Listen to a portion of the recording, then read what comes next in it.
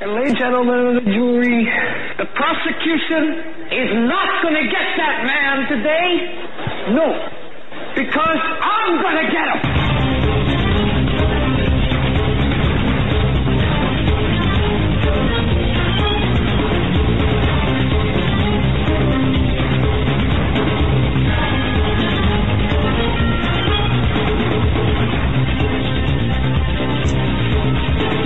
This edition of the Hagmann Report. My goodness, it is Monday, March 5th, 2018.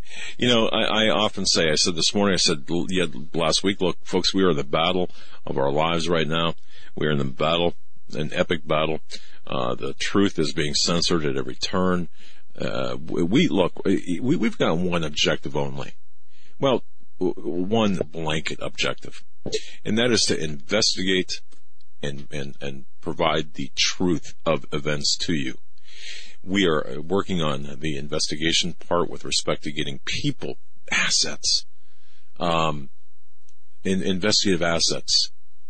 You might call them investigative journalists, the same people who would investigate situations and then report those facts to you.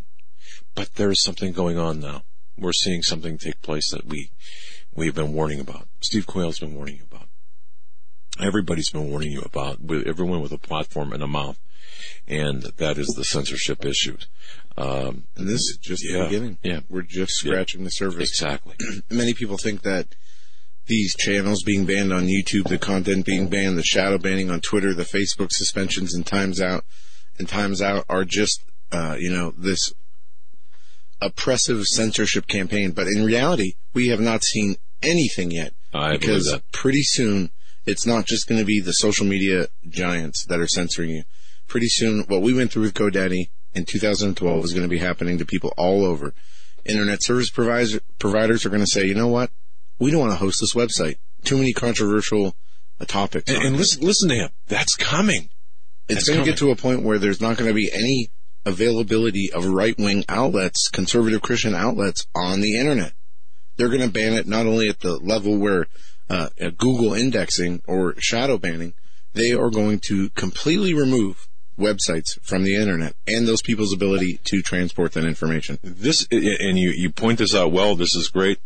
This is an incremental assault. Now, it has been an incremental assault for the past, I'm going to say 3 years, but 5 years, but the past 3 years and specifically, and then over the last couple of weeks, it's been going hot, shall we say. And you've seen, and I'm just going to name a few. Thank you, John Robertson, the producer, The Richie Allen Show, Health Ranger, InfoWars, Richie from Boston, Dr. Jerome Corsi, the Doctor of Common Sense, David Seaman, Victorus Libertas, Jake Morphonius, Ron Johnson, Coach Dave, being censored at Facebook.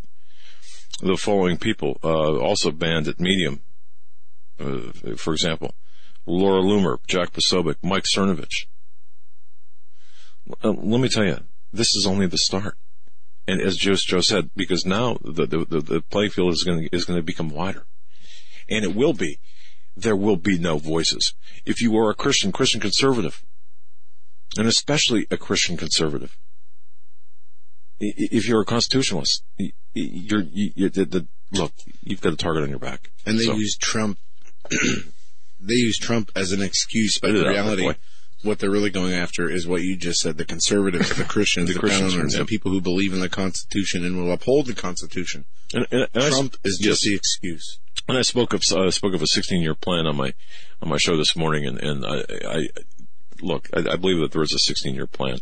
By the way, I want to thank you so much, Captain Kirk out there. Thank you, Captain Kirk, for everything you're doing. And speaking of thank yous, I want to thank both Steve Quayle and Coach Dave Dobmeyer, who are our first hour guests today, kicking this off.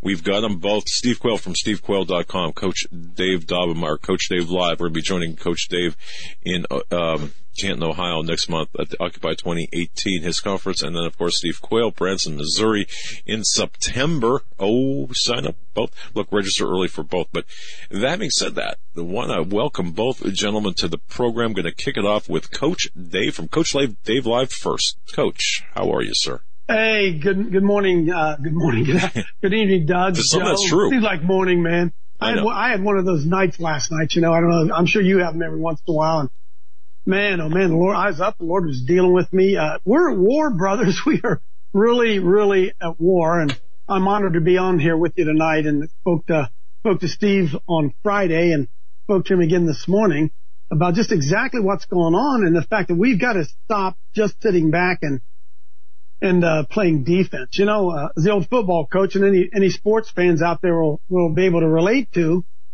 If you have a good defense, if you have a perfect defense, when the game's over, the best chance that you have is you're going to tie. You'll 0-0. That's all you can hope for. And for too long, at least as long as I've been in this, since 2003 is when we really got after it hard. And I got personally sued by the American Civil Liberties Union in 1997 for having prayer with our football team, and walked away from teaching and coaching and started Pass Assault Ministries to try to warn people of this anti-God, anti-Christ wave that was breaking over America. Doug, that's 1997, buddy. That's a few years ago. And I've been trying to warn people, and throughout my whole last 20-some years ministry that we've been trying to do, I've been trying to get our team to play a little bit of offense. Instead, there's an old adage in football. You see a lot of good offensive teams win high-scoring games because they don't play very good defense. And that was kind of my philosophy when I coached. I wanted to get the football and just first one to 100 wins. That's the way I was. If they scored, okay, it doesn't matter. We'll score. But we can't have that attitude that we're just going to sit back and allow the enemy to continue to attack us and we don't put any pressure on them at all. And so that's You're one exactly of the things right, Coach. that we have got to do. I've been saying back when I got sued by the ACLU in 1997, I began to ask about them. Well, how come none of our guys sue? What is going on? Why do we just always wait for the ACLU to sue us and then we play defense? Or we wait for this organization to make us bake a cake, and then somebody tries to help us. We get somebody to try to defend us. But we never, ever, from a legal standpoint, try to take back turf. And I'm watching what's going on with, hey, listen, I'm a tadpole flopping around in a mud puddle thinking I'm a whale. I'm nothing compared to the Hagmann report and Dave Hodges and Alex Jones. I'm nothing. But I'm telling you, I'm flopping as hard as I can in my little mud puddle, telling you guys we better wake up and we better get on the offensive. And the thing that is most imperative to me is, guys, if you go away, if the Hagmann and Hagmann go away, wow, that will be an unbelievable blow that they will have dealt to our team. So I understand. Listen, I'm being banned on Facebook. Now, this may sound stupid, but I want people to get what's going on here. I got in the last 2 weeks, I've been banned 3 times off of Facebook. First one was a 3-day slap me on the wrist. I finally got out of jail, and the day I got out of jail, boom, they slapped me on the wrist for another post, 7 more days, and I no sooner got out of jail than a day later, boom, they slapped me on the wrist for a 30-day suspension from not even being able to post on Facebook. And you know what I found out? The violations that they are using against me, one of them was a posting I put up 6 years ago. 6 years. Which tells me 6 years ago. So it tells me that they've got, we found out now that YouTube in particular has hired guys from the Southern Poverty Law Center.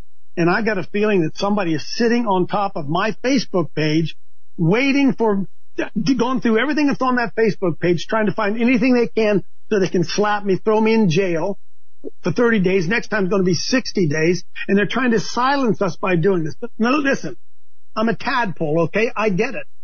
But I understand the fight, and I know that this is just the beginning of what I believe is a coordinated attempt, Doug, to silence the mouth of God. It's not conservatives. It's not left wing. It's not right wing. It's the seed of the serpent against the seed of the woman. And if they can shut the mouth of Coach Dave, they can shut the mouth of Dave Hodges, they can shut the mouth of Doug and Joe Hagmann, and I could go on and on. If they are able to do that, they are theoretically shutting the mouth of God. Jesus is the truth. I am the way, the truth, and the life. And our greatest defense against everything that's going on is truth.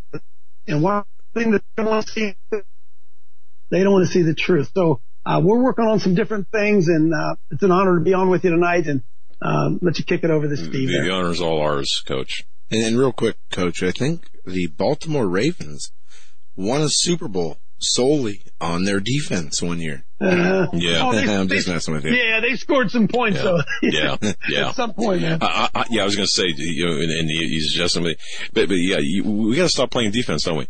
And that's, we do. Because. Well, you got to keep playing defense, but you got to mix some offense in the middle of it, right? Right. I mean, yeah, you're right. It's, to me, Coach, when we play defense, we're not, as effective. Of course, our mind is not on, scoring the goal. It's not on the downfield. It's holding position, isn't it? Because I'm not in sports. Yes, Doug. You sit there and say, just wait for them to sue you, right? Wait till they sue me, and then I'll get somebody to try to defend me. Well, how stupid is that? Exactly. I asked somebody I was on the phone with an attorney the other day, and I asked him this very simple question. And he went, because he didn't know what to say at the end of it. I said, can you explain to me how Planned Parenthood can get $500 million a year of federal tax dollars, and I'm not allowed to step on their property? Can you explain that one to me? How about somebody goes and sues Planned Parenthood for not permitting me to be on their property? And you mean to tell me, I got a friend of mine, Jason Storms, he's a substitute teacher in the Milwaukee City Schools, and he posted on his Facebook the fact that as he went in there as a substitute and he shared his testimony with kids and all kinds of stuff. Well, the Freedom from Religion Foundation or somebody, you know what they did, boy? They ran to the superintendent and said, oh no, you can't let this guy in here. He's preaching, not allowed to do that. Well, how come we don't have attorneys camped out right now in Milwaukee City Schools getting ready to file a lawsuit for preventing Jason from having his freedom of speech? See, we don't have this mentality that we have got to go on the offense. Now, I always, as I said kind of in the opening, most good teams that I played against who were good on offense weren't very good on defense. It's just a mentality. It's like when you watch a basketball game. A lot of teams are offensive minded and they want to win 150 to 140. Other teams play and they want to win 98 to 92. You win either way, but guys who have offensive minds, they don't worry so much about defense because they say, we're just going to outscore you. Doug, we just sit back, wait for them to attack us, and then we try to defend ourselves. And all you have to do is look at the culture and society and realize that they have backed us up against the wall. I said this on my own show this morning. There's a confluence happening that I don't think we have ever seen. Folks, listen now. It's not just the attack on the First Amendment, but there's an attack on the Second. And they're coming at the exact same time. Now, I hearken back, Doug, to the original thing out of Bundy Ranch. You remember that when they had the standoff with the ATF. I had a friend who was on the fence there. He was one of the guys. He was on the fence. And I'll never forget what he told me. He said the only thing that saved his coach was a combination of the First Amendment with the Second Amendment. And if we had not been there with our weapons, the Second Amendment, then our First Amendment would have been no good at all. Because the ATF was there, whoever it was, I think it was the ATF, they were there with all their weapons, and fortunately, the good guys, our guys showed up with their weapons, and because they were able, everybody had one of these crazy things right here, one of these cell phones, and everybody immediately began to shoot that video up into the ether zone. The ether zone went out the world, and everybody saw what was going on, and you know what happened? The feds were not able to control the narrative. And because they couldn't control the narrative, the Second Amendment was protected the First Amendment. Well, we're not at the point where we're using guns and all that kind of stuff, buddy, but those two things are under attack for a good reason. And thank you for that, Coach. I just want to mention to people, we need to support, everyone needs to support the people that you believe in. We believe so heavily in Coach Dave Dobmar. Look, Hurricane, he's out there. Abortion, these murder mills, he's out there. And he's boots on the ground, real guy. I just want to say that. I'm getting a weird look at from my Eric the Tech. Many people forget he was on the front lines of the Terry Schiavo protest. Well, listen, I'm working on a plan, Doug and Joe. I don't know if Steve's in here yet. I don't want to take up some of Steve's time, and I don't want to overstep what I want to be overstepping. Brothers, we're working on a plan again. Now, I'm not going to talk a whole lot about it tonight, but we've opened some doors with some of what we think are the greatest attorneys in America, and I'm not at liberty to say who they are. Right. And we're building a network, a powerful network of attorneys who are going to start playing some offense for it. That's one of the things that we are going to have to try to do. Now, I'm going to come back at another time here, Doug, and we're going to lay out the plan of how we are going to all of a sudden take this team of ours, this defensive-minded team, and try to get us to propel ourselves into a little bit of offense. And we're going to raise, I just believe under the unction of the Lord, when people see what's going on, we're going to raise funds, and we're going to, see, Doug, when the Milwaukee School District, when Jason Storms goes in there and he's sharing his substitute teacher and he's sharing his testimony with those students, you know right away what the superintendent and the principal are worried about? Who's going to sue us? Are we going to hear from the ACLU? What's going to happen? And they're cowering in their corner. And the only way we're going to be effective is if that superintendent's saying, oh my goodness, are those Christians going to sue us? What? Are they going to bring a lawsuit? Well, hey, remember when David defeated Goliath? Don't miss it. David rushed up after he hit him with a stone. David went up and he pulled out Goliath's own sword and he chopped off Goliath's head. David used Goliath's own weapon to decapitate him. Now, a very simple question to ask is, how's the left killing us, man? They're killing us with the legal system. They're killing us with lawsuits. You listen, Doug, you know this better than anybody. All they have to do is sue you and you got to defend yourself. They just tie you up in court. Forever. And of course there isn't forever. And that takes money and it drains resources. And we're not organized on our side at all. God bless, Jay Sekulow. When I went through my battle back in 1997, I spoke with Jay. They didn't take my case because they don't play offense. I spoke with some of the other, Christian, whatever we call them, Christian law firms. And thank God for them that they do run to the battle when the battle's there. But brother, they're never picking any fight. They're never picking any fight. And we've got to start picking some fights with that other team to expend some of their resources in defending themselves and to put the fear that we're not going to sit back and we're not going to take it. Coach Dave Dobmar, well said, and we have Steve Quayle with us. I just want to tell people, listening to Coach, watching Coach, he is like to use a sports metaphor, he's like a guy with a ball on the football field that's running like he's angry at the grass. That's the spirit behind Coach Dave. Amen. And man, you got to be that way. Speaking of offense, let's go to Steve Quayle, stevequayle.com. Steve, a brother. Well, good evening, Doug, and let me fill in some blanks that Dave alluded to. There is a non-profit corporation set up with some of the finest legal minds in the country with track records in appellate courts, track records in getting cases that were given over that forever they'd never have the reversal of the courts to the favor of the persecuted, which they have. And so there's already a non-profit corporation with some of the finest lawyers in the country with proven track records. So one of the things I want tonight is, if you're an attorney who has listened to me and will stand in the gap, there are simultaneous legal actions having to take place.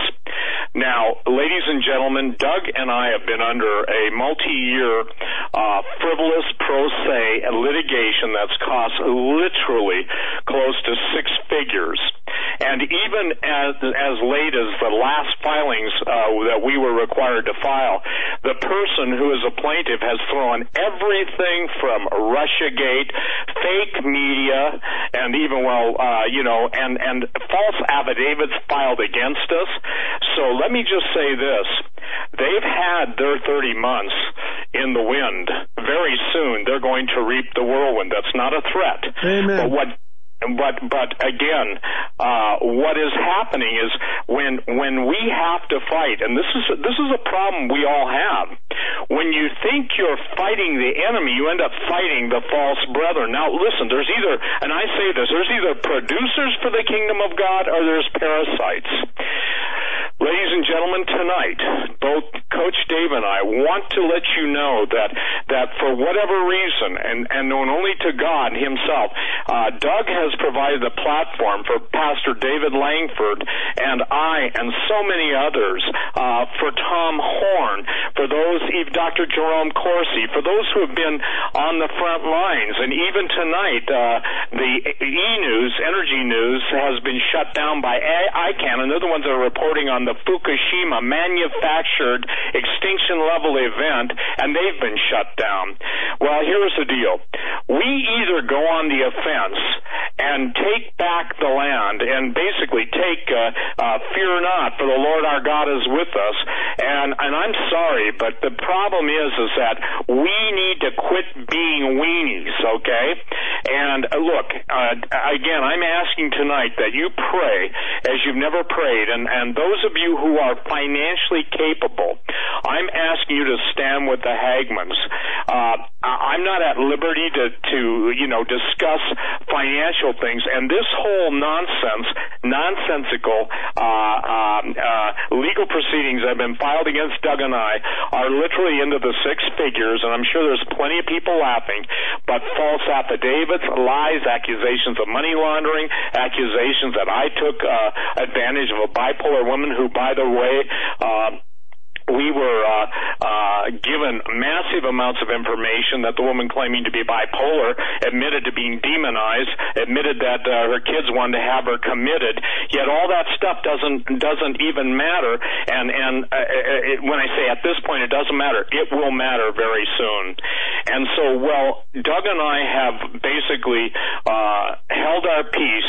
There's a time coming where I believe what you're going to see, it's not just fighting for us, it's fighting. The attack is on Hagmann's finances, his entire platform. Joe and John and everybody, Eric, everybody that Doug basically has to support, because they need to support him. And I got to be honest with you, nothing makes me crazier.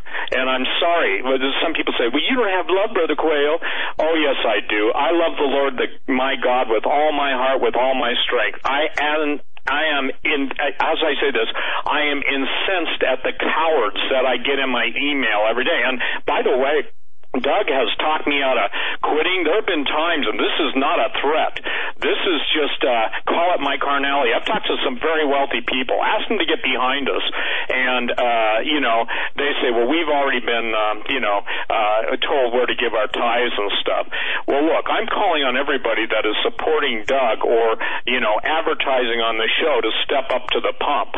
At this point, all the safe queens, the safe queen is the firearms that gun collectors and shooters put in their safe because they want them to go up in price because they're rare. Well, here's the deal. The anti-Second Amendment is now in full swing.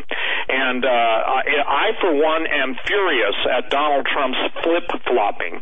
And I, for one, am furious at the statement he made concerning the premier of China wanting to be basically emperor for life, and he's supporting it. I'm furious that his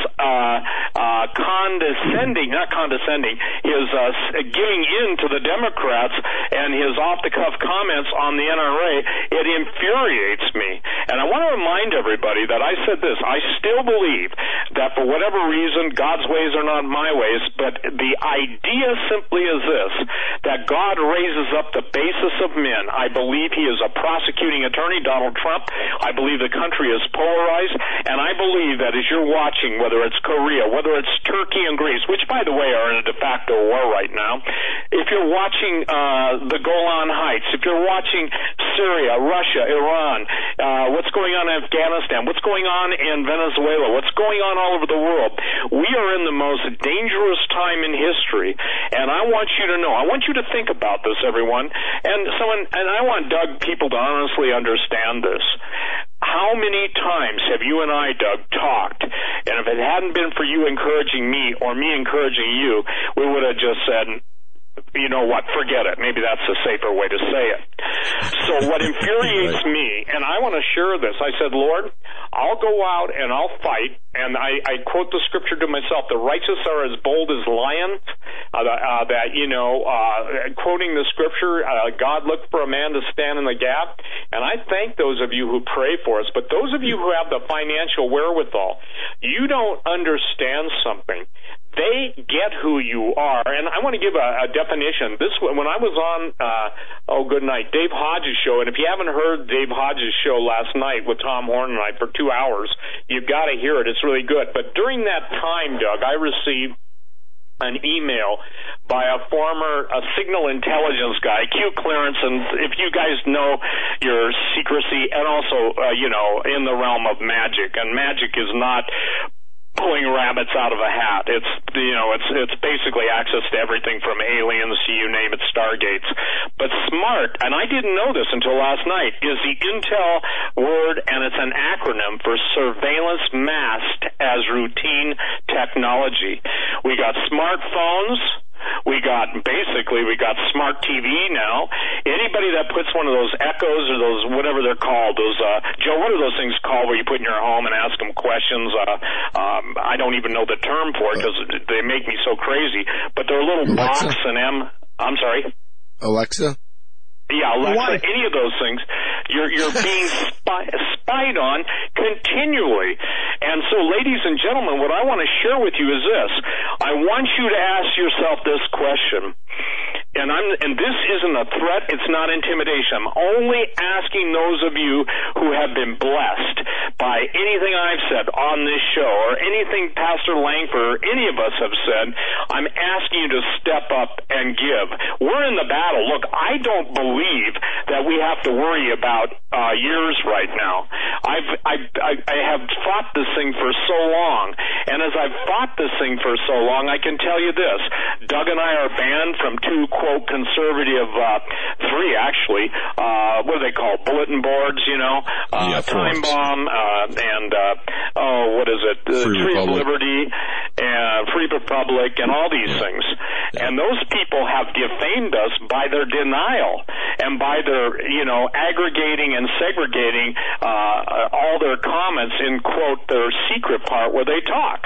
Well, that's good for them, but when they claim to be brethren, and I don't know if the Freepers do, but I know this, that we're in big trouble because a house divided against itself can't stand.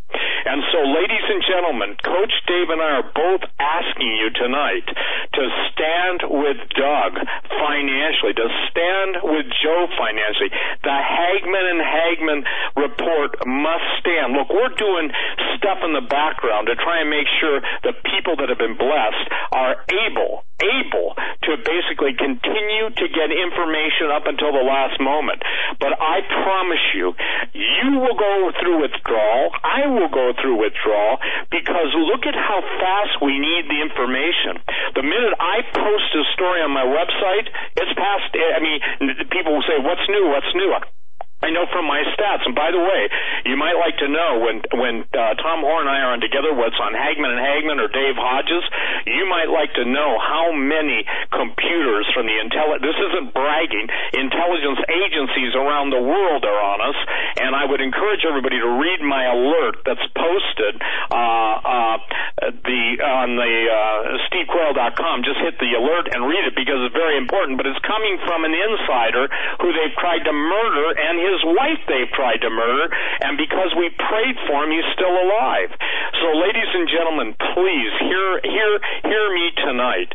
Look, I've been on talk radio a lot. Some of you are sick of it, I know. But the deal is we're on the cutting edge, and I, for one, want to be a producer for the kingdom of God. And there are a lot of people claiming to be your brethren. Of course, the ones that really get me are the anonymous ones, or they have cute names, and some of them will own up to their names. But if you ask them a simple question, how many people, you'll love this one, Dave, how many people have you won to the Lord Jesus? they quote the scripture to me. Many will come to me in that name saying, Lord, Lord, didn't we cast out? Jesus said, I never knew you. I got news for you. It doesn't work on me because that doesn't apply to me, because Jesus said, if I confess him before men, he'll confess me before our Father which is in heaven, his Father which is in heaven. And he said, fear not him who can kill the body, but rather fear him who can kill you and cast you into hell. Paraphrase. So here's where we're at tonight. And I think it's about Doug will not tell you what I'm telling you tonight.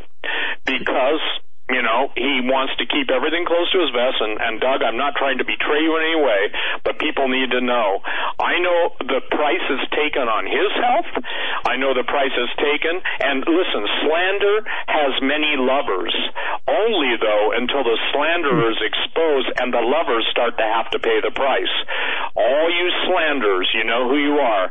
Those of you who are gathered against to think you're going to feast on our bones, you're going to be the prey for the birds of the field. And already the enemy is absolutely given free rein and control over your lives. You think bipolar is an issue? Wait until you see the spherical attacks that come on you. That's not a curse. It's just an understanding of what happens when people, you know, bear false witness, when people lie, when people mock Jesus, and when people mock those of us who are trying to win people to the Lord and do win people to the Lord. And we have 100 nations listening to this show, you know, either through original broadcast. So I'm asking, please stand with the Hagmanns financially. I don't know, Doug, how many listeners you got on all the different platforms, but ladies and gentlemen, you can't blame anybody but yourselves if you are in a position to make a difference, and don't. Come on, really, what is worth it? Is a donation? And I'm for everybody joining GOA, Gun Owners of America. They're basically the Second Amendment people with teeth, okay? Right, and I just think the world of Larry Pratt, you know. I think the NRA is, and I belong to it, is too political. But here's the deal. We're fighting a battle, and I think, Dave, and I'm going to turn it over to you. Dave, you basically said that most people that should be involved in spiritual warfare are living in a world of spiritual welfare. So I want you to take it from here and deal with that, Dave, if you would. I sure will, Steve. And listen, I may not be Woody Hayes. I may not be John Cooper. I may be some guy out in the cornfield, but I've played enough ball and I've coached enough ball to understand that failure to plan is planning to fail. That a man who has a plan is way ahead of the guy who doesn't. And unfortunately, yakking is not a plan. Okay? It isn't. Just like prayer alone doesn't get the job done. It takes prayer and action, the two working together. Jesus prayed in the Garden of Gethsemane, and then he got up and he went to the cross. It requires both. And so I have a twofold plan that I think is important we understand. I was just calculating this, Doug and Joe, Steve, as you were talking there. I try to listen to the Hagmann report every night. I never turn the TV on. My mind has cleared up so much since I turned off that Fox News and just all that stuff. My mind is clear. I can think better. And you ask my wife, she every night laying there as I'm getting ready to go to bed, got Hagmann's on, and she's doing whatever. And I got calculating today. It didn't cost me anything. It doesn't cost me anything. I don't have to pay a cable bill. To listen to the Hagmanns doesn't cost me a thing. And then I got thinking, you know what? I listen to these guys 3 hours a night. Now, I'm not talking about the Daily Show and the Joe and John show. I listen to the Hagmann report 3 hours a night. And when that show is over, I don't agree with every one of your guests, but when that show is over, I think, man, oh man, was that something. And you know, I don't even give $1 a day for that entertainment. $1 a day. If I gave $1 a day for every time, if I had to put I was going to go park my car downtown, I had to put $0.25 in the thing, $1 in the parking meter. If I put $1 in the parking meter, every time I turned on the Hagmann report, that would be 33 cents an hour, 33 1/3. I get math. That's nothing. And see, for us Somebody told me one time, said, Coach, a broad appeal is no appeal. When you ask everybody, nobody does. Now, if I were to pick up the phone and call you specifically and say, hey, would you give $1 a night to watch the show? Well, sure. Thanks for calling, Coach. I'd be glad to. Well, we are telling you here right now that this whole problem would go away if you, not the guy sitting next to you, would give $1 a show. That would be $20 a month. Look, I understand Patreon. I understand all the things that all of us try to do to raise funds to stay on the air. This takes money to do. And I understand Patreon is to try to get people to donate. Folks, the scripture tells us, I don't have it in front of me, but it says that no soldier goes to warfare at his own expense. Why are you, any of us, engaged in spiritual welfare? Well, we're asking Doug and Joe to foot the bill so all of us can sit home in the safety and security of our home, be educated, get fat and sassy, and sit on our butts and do nothing. These guys are the ones who are giving us the platform upon which this truth can come. Now, stay with me a second. We can't lose Hagmann and Hagmann. Now look, we're not going to lose them, right? But Doug's getting hammered for money for lawsuits, money gone in, money gone out. We need to make a decision right now. Are we going to secure? We could do it tonight. Tonight, we could secure Doug and Joe Hagmann being on the air for the next 6 months. We could raise enough money tonight if everybody simply gave $20. Now, there's some of you out there got so much money falling out of your pocket, you don't know what to do with it. You could give a lot more than that. I had the same conversation on my show this morning, and one of the guys, out of his heart, good guy, said, man, my finances are so tight. I said, well, daggone, give $1. Send them $1, will ya? Give them $2. Give them something so that you have some skin in the game, some investment. Because I'm here to tell you that we are at war like we have never been at war. So I have a two-step plan, or we have a two-step plan, and I want to talk about one of it tonight, and that is to let's firm up these guys financially. I don't care if it's on Patreon. Just what do you waste $20 a month on? What do you waste? And we are right now in the great battle for, I believe, truth, justice, and the American way. It is coming down right now. And the need for the finances is right now. Hey guys, don't send me. Doug made a nice appeal. Don't send me any money. Don't send me money. If Doug and Joe Hagmann go under, doesn't matter. I can go feed as many people as I want to, go to as many hurricanes as I can, and it's not going to change because ultimately, it's going to come knocking on my door. So the two-pronged approach, listen, you give them $20 a month. I don't know how many listeners they have. I don't have any idea. What? 50,000? 100,000? I don't know. How many would it be? We sit back. We want their sponsors. God bless their sponsors. We want their sponsors to come along and foot the bill, and then I get to ride spiritual welfare. I get to ride along. I got no skin in the game. I don't have to. I can come on. I can do the chats. I can do no investment. Folks, we can't make it any more clear than this. They need you now to secure up so they can look 6 months down the road and say, we got enough money to do what we do. We got a staff there. And just all these platforms cost money. Then the second prong, in my mind, and that's what Steve and I and some others are working on behind the scene, is the getting together of the legal team. And we may come back to you in a month from now and say, hey, can you give us $10 a month to fund? Can you imagine a war chest? If we were to get people to really buy in and understand this, we were to get a war chest of $1 million a month to fight in the courts. Can you imagine? Here's what this is going to get me in trouble, but I don't care. Listen, I don't care.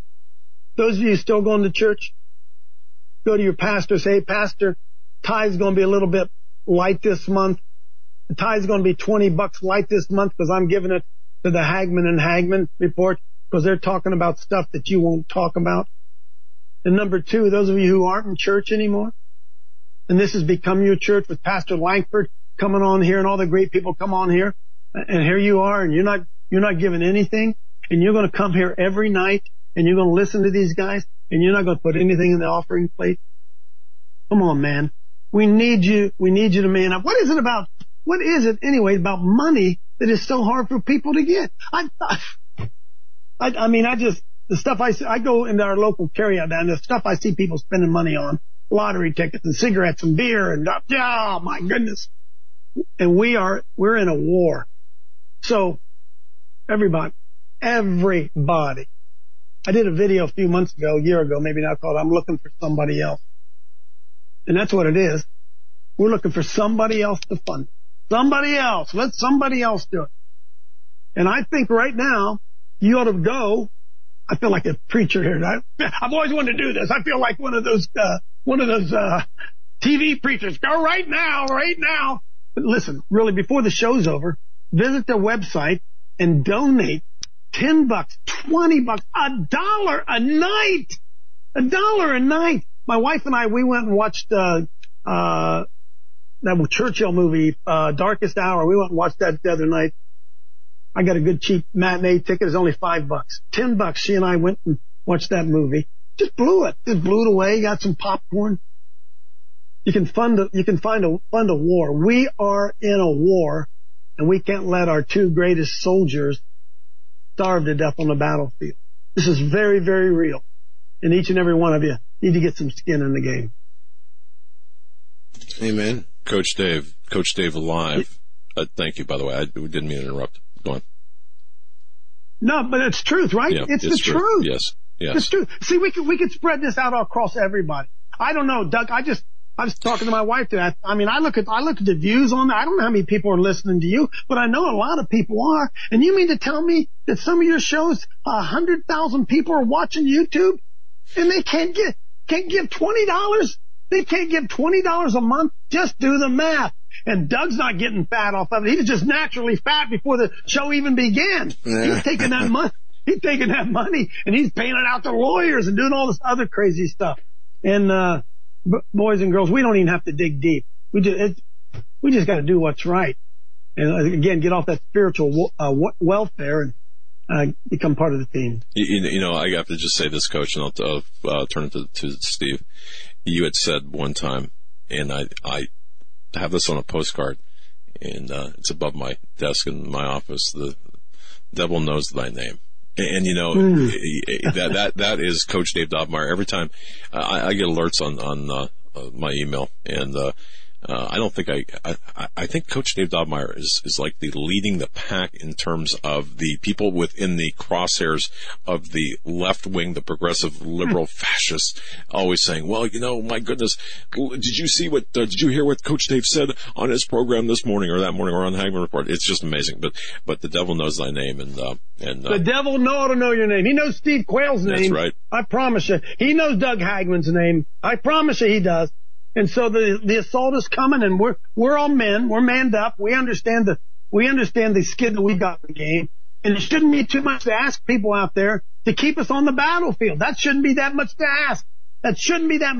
And then once we get Joe and Doug solidified, then we're going to go to raise some money so we can begin to pull out Goliath's sword and chop off his head. We're going to win this thing. But some of you guys are going to have to man up and belly up to the bar, tighten your belt, earn your meal money. We need help.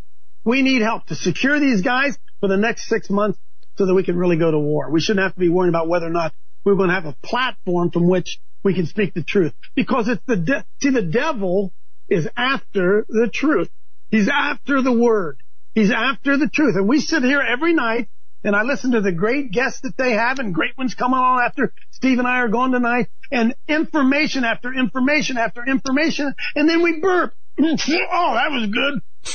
They'll be on tomorrow night, get another good meal, and expect somebody else to pick up the tab. Come on. Excuse me. I love that. I love that. Very interesting analogy there. Wow. It's the truth, brother. It is the truth. Yeah, and thank you. Very kind words. Steve, pop in here because Coach Dave is instrumental in doing a lot of things as well, and you and Coach Dave are working on some things that are not quite ready for prime time in terms of exposure yet. But so there's a lot of things that are going on, and so many people have been affected, Steve. With what we've been experiencing this for a number of years now. Others are experiencing it in overtly, aren't they? Yep. Yeah. Well, I remember, Doug, when I first started talking about this stuff. Now, listen, I'm called no matter what slanderous lies are said about me. I have been ahead of the curve by the grace of God. Someone says, you talk too much about yourself. I don't talk about myself except that my golden rule is that a man has nothing except he receive it from above. And the point that I'm trying to make to everyone tonight is, look, there are some things we just can't say yet. And when we can say them, we will say them. And when we can show them, we will show them. Those of you that are absolutely doing everything can to slander us, demean us, accuse us, lying. And it's a federal crime, but of course, what does that mean anymore? One of the other things we're working on with this group behind the scenes, I want to give you a reality check, everyone. Do you remember when the ISIS kill list was out there? And now we all know who started ISIS. Why is it that the FBI refuses to release the names on the list? Well, I'll give you that. I won't do my Jeopardy theme song, but I will tell you this. 19,000 are on that list, 19,000 plus.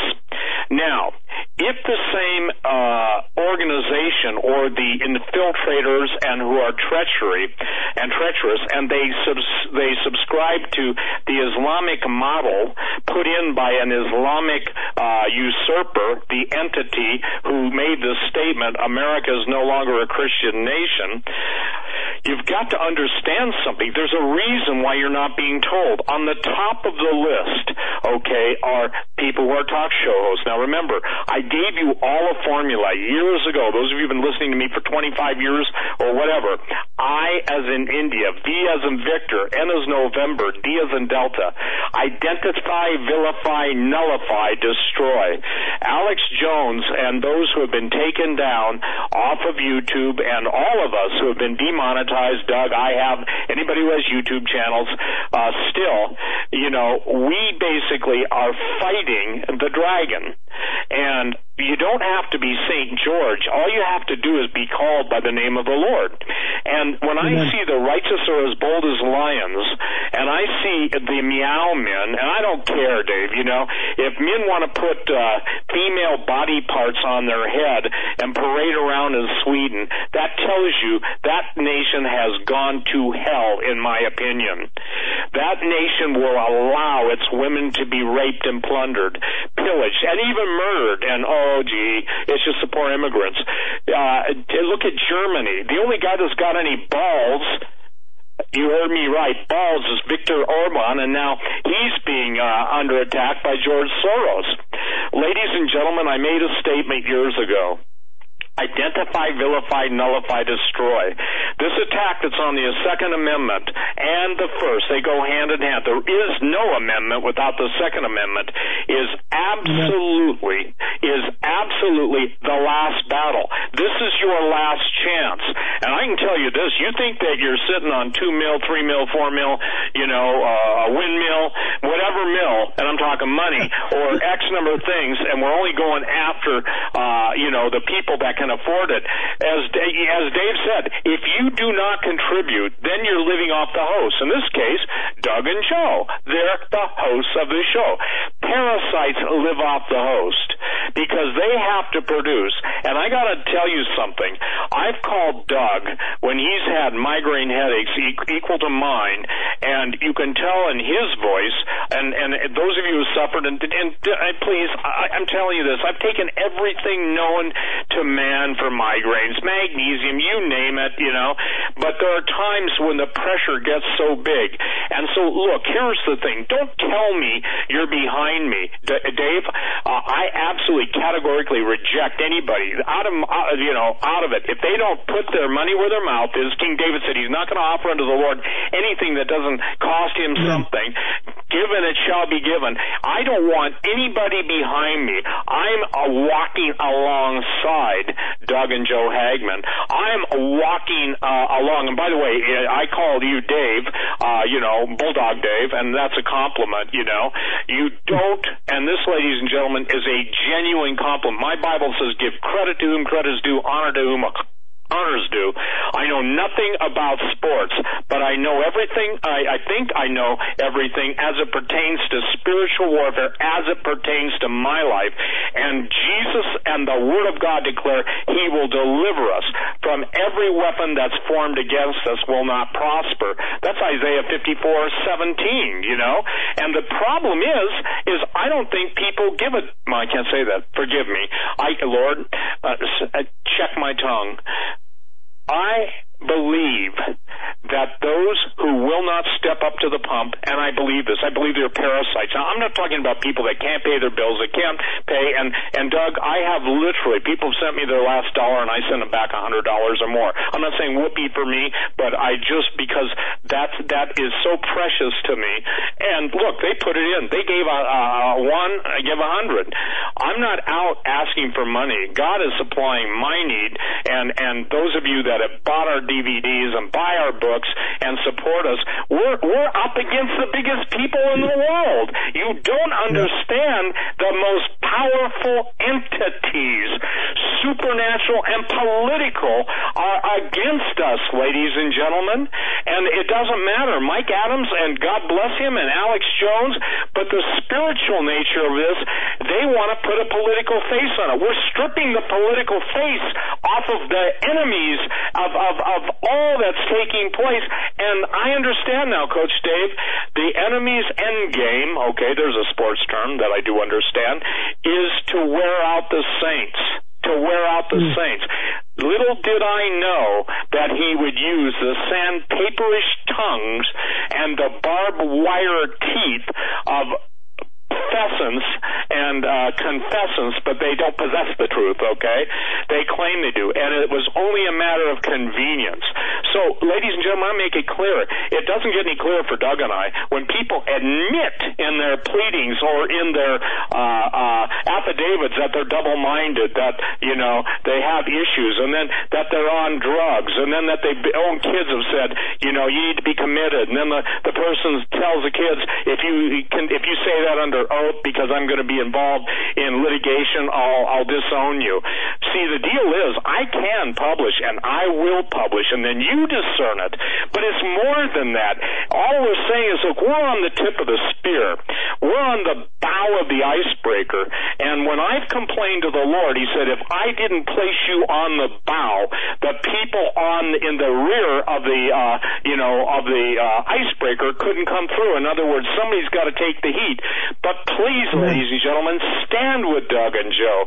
Please stand with them financially, because, after the show, Coach, and I'll turn it right back up to you, I will go to my knees and say, Lord, I delivered my heart. What more can I do? And I'll tell you point blank, when the day comes that I can underwrite the Hagmanns for a full year, I will do it, because I've always tried to do it, because I'd rather do it than ask anybody. I can't do that right now. And the point is that, please, multiple points are that those of you who could even step up, and like Coach said, $20. If everybody listens, $20. We're not begging for, the Lord wants me to have a $65 million jet, or, I'm a billionaire. There are three of us. This is a literal television evangelist. I'm a billionaire, but I need to buy, this Gulfstream jet. And by the way, they underreported the cost of a Gulfstream jet. I can guarantee you, those of you who are pilots or those of you who fly private aircraft, no, you don't get a Gulfstream jet, a newer one, for $3 million. also the fraud that's in the body of Christ, or some guy's $50 million temple to his ego. And let me say this, I can't say that. I wish his testicular fortitude was as big as his ego for the kingdom of God. Well, I don't know, Larry, do you believe Jesus Christ is the truth, the way, and the life? Do you believe that people who don't believe in him go to hell? Well, I don't know, Larry. Some things are just for God's call. You can go look that up on the internet. Somebody says, you shouldn't take him on. I'm not taking him on. I'm taking the Spirit on. And that people lack discernment. I'm going to say this, please.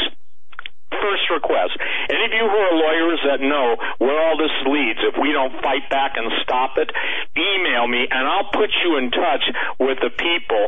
And you're going to be surprised, even as lawyers in your own rank and file and whatever you are in litigation, and you will understand that we're serious. And I don't know how, Dave doesn't know how, but not by might nor by power, but by my Spirit, saith the Lord. And I'm praying, Coach, tonight, Doug, Joe, that people respond to this, because if they don't, then when the pain of withdrawal comes, and the follow-up of destruction will surely, the destruction will follow that. When they shut us down and shut us off, you can start looking at the days until they come and kick in your doors. Listen, let me make it really simple. The last thing I'm going to say, when they come for your guns, they will come not to take you away, but blow you away. Don't let it go that far. God bless everybody. Dave, go ahead and close it out, and do as you can do. Make it clear to people that we all must stand with Doug and Joe at this time, or there will be no Doug and Joe for the next time. Psalm 94, verse 14 says this: For the Lord will not cast off his people, neither will he forsake his inheritance. Well, I could preach right there, but I won't. But judgment shall return unto righteousness, and all the upright in heart shall follow. All the upright in heart are going to follow righteousness. But listen to this, verse 16, Psalm 94. Who will rise up for me against the evildoers? Or who will stand up for me, the Lord says, against the workers of iniquity? You get that? Do you get that? The Lord's saying, okay, says, here's what I'm going to do. I'm going to restore righteousness, but somebody out there is going to have to stand up. Who's going to stand up? Well, there are a lot of people standing. There are. Hagmann's are standing, Quayle standing, coaches standing, Langford standing. I can go on with the names. The guests that are going to be on, they're standing. But you know, the platform that they're standing on is this one. The Hagmann and Hagmann report. That's the platform. Get some skin in the game. Make a commitment right now. $10, $20, whatever it is. I'm putting it on my list, and I'm sending it to the Hagmanns every stinking month. Because I'm not going to let the devil win just because I didn't have $20 to throw into the pot, throw into the kitty. Listen, guys, I'm always this way. I'm either up or getting up. When I was coaching, we were either winning or getting ready to win. That's always the way that I saw it. And I'm not one of those doomer gloomers. I know things out there don't look very good, but we just read right here, judgment shall return unto righteousness. The Lord's doing something in our midst, and we got to throw a little bit of money into the kitty and give God something to work with. Doug, Joe, we love you guys. I know Steve loves you guys. We are we're a conglomerate of guys, aren't we? We are really, really something. But the Lord has called us all here for this time, for this very time, for such a time as this. And I cannot think of a better coach to have in these times than Coach Dave Dobmeyer. Coach, thank you so much. Bless you guys. God bless you. And we're up against the actually top of the hour. We blew through the network break. Thank you so much for Coach. Go right now and donate then, huh? They can go right now and donate. Thank you. Okay. All right, my brother. And thank you for everything you do. We really appreciate you. My goodness. And by Likewise, the way, brother. And folks, anyone listening to this, via archive or live, make sure you tune in to Coach Dave Live in the mornings. You want some, really great, some great, fellowship. Coach Dave Live. Go to CoachDaveLive.com. In fact, bookmark that website. We're against the top of the hour. Thank you very much, Coach. Thank you, Steve Quayle. Bless you guys. God bless you, my friend. What an incredible, Joe, Coach and Steve are incredible men, and they're real men. They're not soy boys. They're not the beta males. No, that's true. The first time we met Coach Dave was in Montana. Yes. At the Whitestone conference. And Greg Evenson came on to talk. Yep. I think it was the first speech Saturday morning was Greg Evenson's slot. Well, Greg gave a very emotional speech, and about halfway through, he said, I want to introduce you guys to somebody. And he pulled him right out of the front row, right? Didn't know who the guy was. Yep. He had a hat on with a red cross. And this guy gets up there, and he's running back and forth the front aisle and up and down, and he's screaming, just like you'd expect being in a huddle or a practice on a football team, getting yelled at by your coach. Coach Dave is sitting there screaming. Yeah, it wasn't like getting yelled at, though. No, it was like about the system, man. Screaming about the apostate church. And that was very moving. And ever since that day, ever since we saw him speak there, I think you and me looked at each other and said, we got to get him on. Absolutely. And I love his program in the morning. I really do.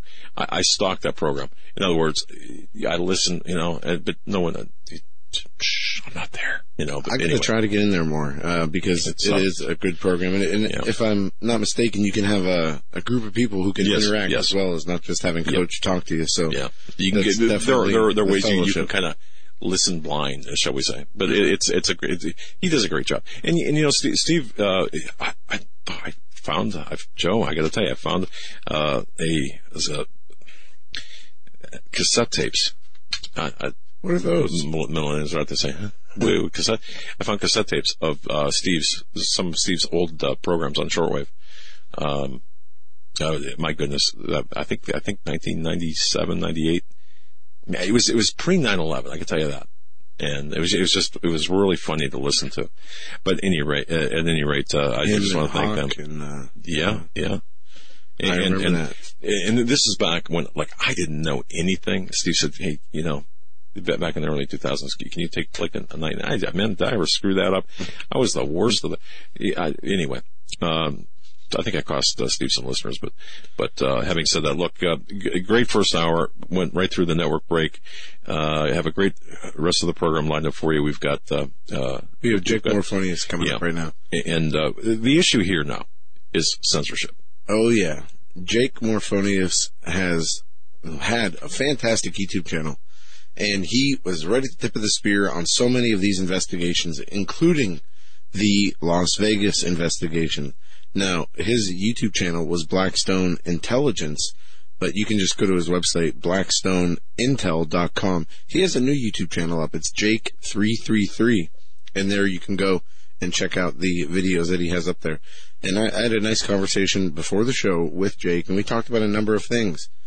This censorship being first and foremost.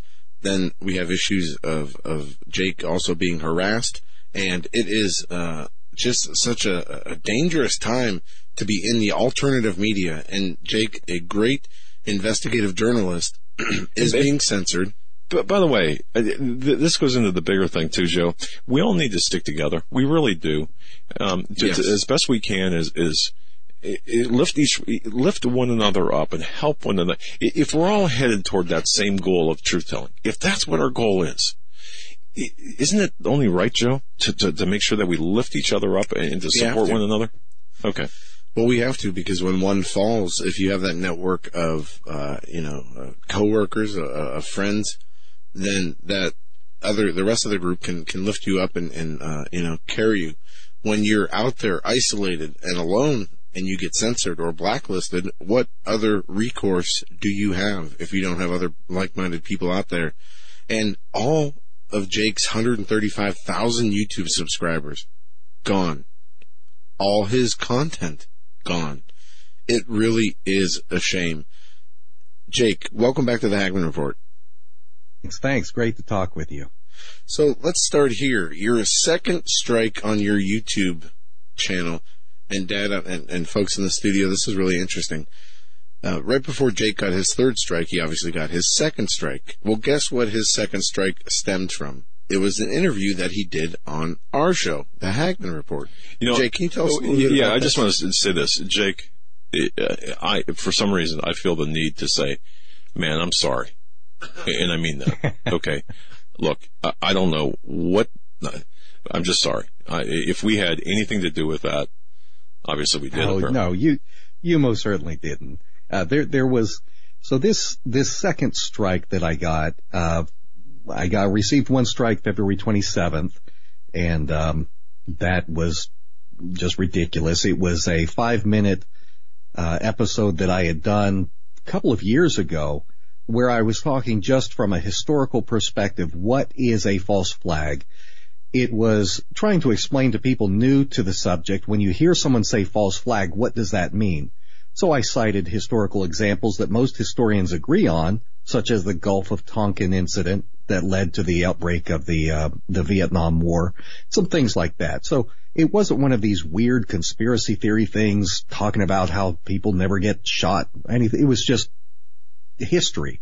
Very simple, straightforward, the kind of thing that I think would be appropriate in any history class in America. But they gave me a strike for that. The second strike came the next day.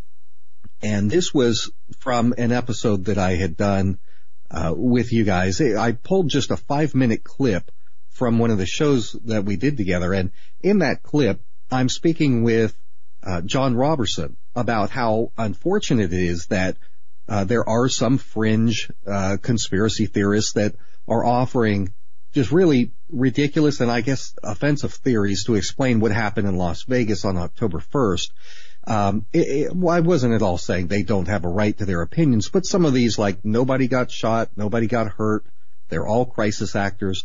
That's what I was saying, making the point that by association, what happens when you have that kind of stuff promoted, it makes the rest of us look a little bit loony by association.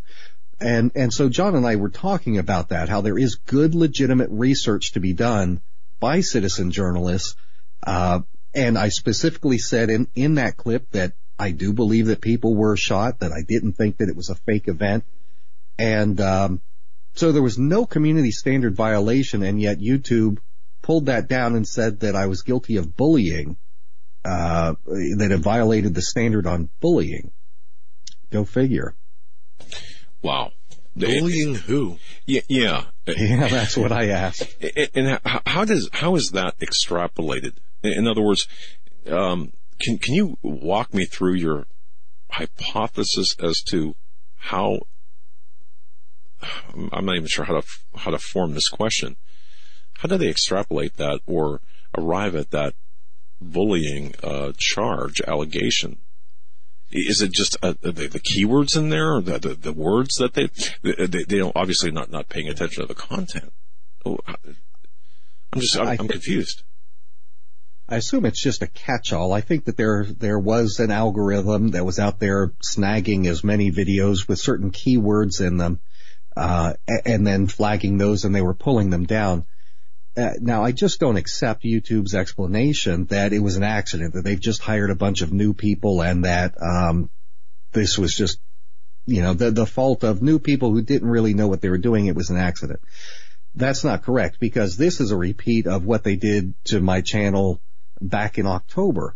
Back in October, just a few days after the shooting, one of my videos had gone viral, and it was outranking CNN, MSNBC, Fox News, outranking all of them on Google when you typed in Las Vegas shooting.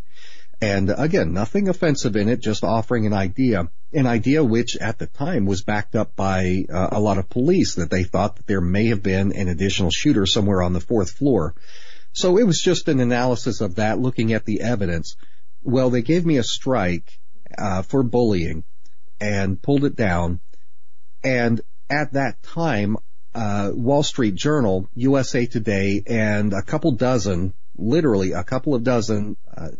news sources picked up on this, and they reported on what YouTube did to me. And in the Wall Street Journal, I told them, look, this is my opinion. It's my analysis. Everyone's got an opinion.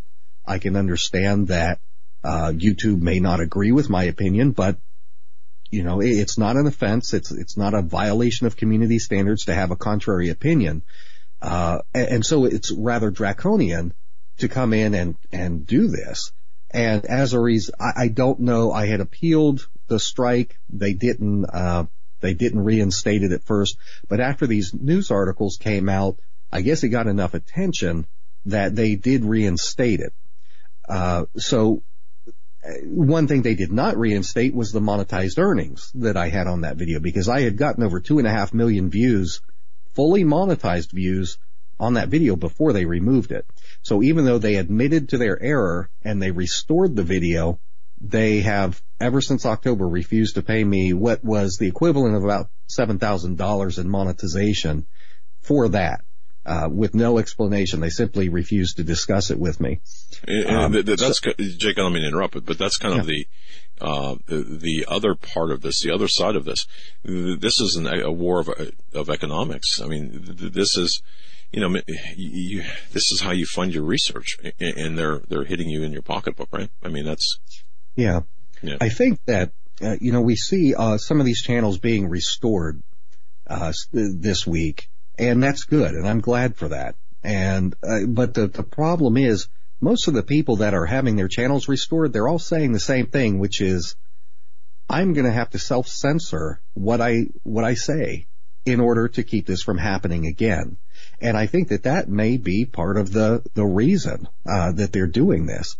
I mean, they have us who are doing this as part of our livelihood, that rely on an income from the videos that we create. I think that this is just a backdoor way of intimidating us into keeping our mouths shut, and not making waves. But then you've got knuckleheads like me and others who, yeah, sure, if we do get our channels back, I'm not going to change what I say. I'm not going to self-censor. If I'm not violating a standard, I'm not going to live in fear. If I need to go to another platform that is less likely to censor, so be it. But I don't know. It's an ugly situation. Very ugly. Yes, it is. And the demonetization, I believe, the reason that they did that is for many people who are making substantial revenue off of YouTube, they demonetized many accounts, I think, in order to dissuade people from continuing to do videos. Well, if you're not going to get paid for the videos, why continue to put the content out there if you're not going to reap the benefits from it? And I think to their surprise, that motivated people even more to put the content out there, whether they were getting paid for it or not, probably, angering them very much. So now they have had to adopt new ways to go about censoring people, which is using things like the putting strikes against people's accounts, the copyright infringement.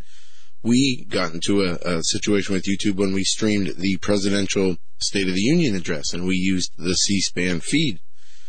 Well, the next morning when we wake up, we have a copyright strike against our channel, which blocked our ability to live stream for 90 days. And the copyright strike was issued by CNN. They didn't even own the feed. And what happened was we had to fight it. It was eventually lifted, but they did not lift the 90-day live stream restriction until about 6 weeks into it.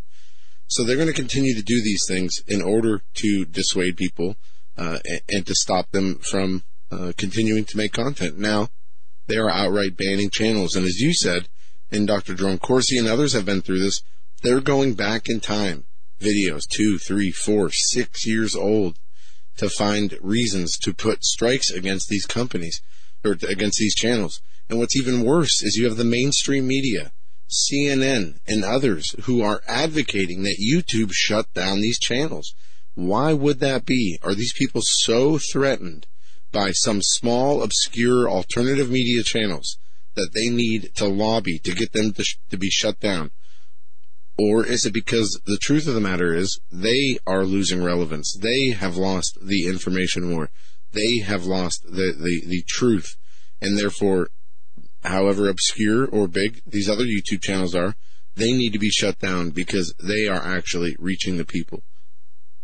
It really is the complete opposite of freedom. And this, You look at people complain about the United States and our system, and there's too much control from the multinationals, and so capitalism is bad. Let's start moving towards something like corporatism, socialism.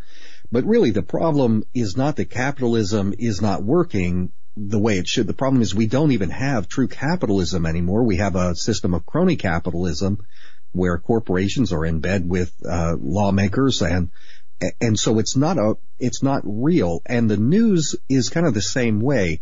If you let the free market determine what news people are going to go to, the fact is that especially with the rising generation, they are turning more and more to independent media and leaving what is very obviously a dishonest, outdated, archaic system where they outright lie.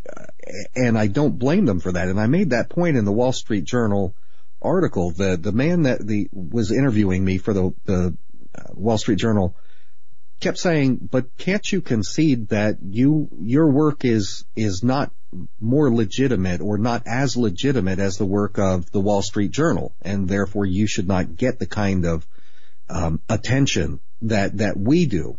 And I said, no, I don't agree with that. I'm professional in what I do. I double source. I've got a history in investigation, and I apply the same standards to my reporting. And because he could not get me to say what he wanted, when the article came out the next day, he completely fabricated a quote from me saying that I was saying that I know I'm not as reputable as the Wall Street Journal. So I threatened to sue the Wall Street Journal because I had my side of the conversation recorded, and I said, here, let's just caught you. And so they did. They issued a retraction and admitted that they had fabricated the quote from me. And so my point to them in a follow-up video that I made is, this is why people are turning to us and away from mainstream media, because you are dishonest. If you can't get the story that you want, you make it up. You twist the facts. And that's certainly not the case with every outlet or every reporter, but that is the reason why more people go to YouTube for their news than they go to CNN or other major media platforms. It's because people have lost faith. They know that they're just not honest anymore. All right. Jake, I want to ask you your analysis on this. You had just said this is why people go to, for example, YouTube for their news. I have actually a two-part question, this question and then the follow-up question, which is basically what are you personally doing about this? But this part of the question is, what is your response to people saying, well, YouTube really is a private entity, and like private sites, they can decide who they want on and who they don't want on. It's really not, so if you want, for example, to have your say, and YouTube doesn't want to host you, that's their right not to host you. You go out and start your own channel, for example. Mm-hmm. So what do you say to that, Jake? Well, a couple of things. First of all, when you become a content creator on YouTube, you sign an electronic signature on a contract, and it's a contract that both sides agree to certain terms. I agree to not violate the stated standards. They agree to if they run ads that they pay me. So it's a two-way agreement. And if I comply with the letter of the law that they set out, then they are contractually obligated to respect my earnings and pay and so forth. But you're right. They do have the ability to say, well, we're going to judge what we can and can't have on the YouTube platform. The problem, and I'm sure you've heard this argument, is that YouTube is so big and Google which owns YouTube, is so massive. It is today what used to be considered the public square.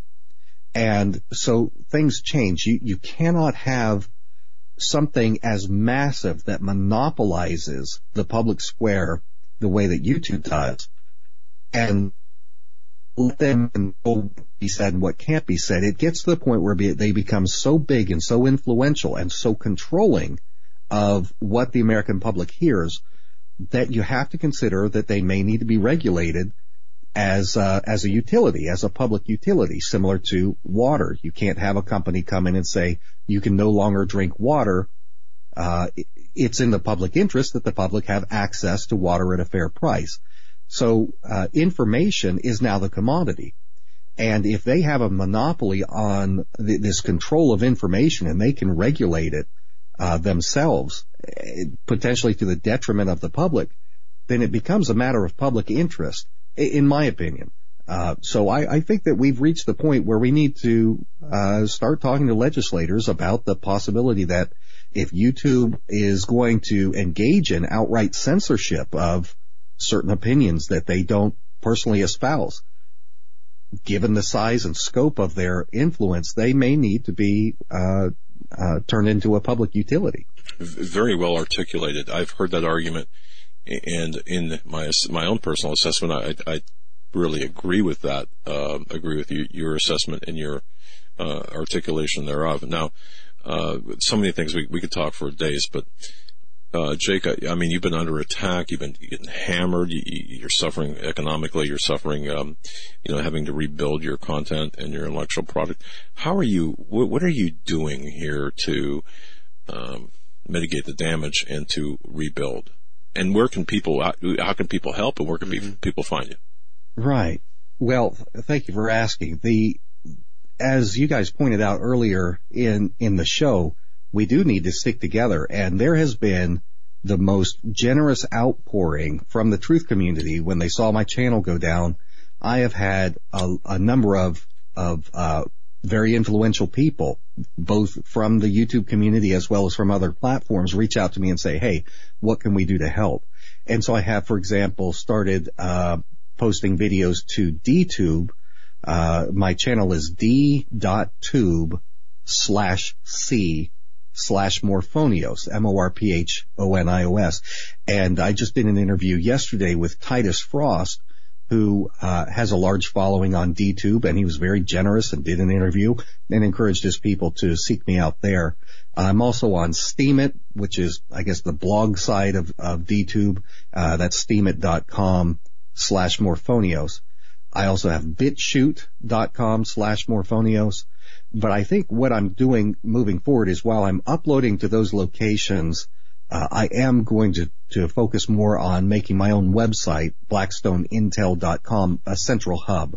I'm just looking at options for hosting videos. The big issue is that it's not so much the new videos that I create, but a massive archive of hundreds and hundreds of hours of data, whether or not I want to pay to have that hosted somewhere or keep it offline or upload it somewhere else. But really, I am collaborating with a number of other YouTubers and non-YouTubers who are being very helpful and trying to get the word out. So for right now, the main place I'm uploading is DTube. Well, that's awesome. And we've been looking for alternatives to YouTube for a long time, and that's definitely something that we're going to be checking out, as we all have to move away from YouTube for what they're doing to any and everybody who is speaking the truth. Jake, we only have a few minutes left. I want to ask you this. The Florida school shooting, we've seen a lot of the censorship. People are making reference to the phrase crisis actor while referring to some of these people. We won't do that. But this Florida shooting, they have come after the guns. They have turned this into an attack on the Second Amendment.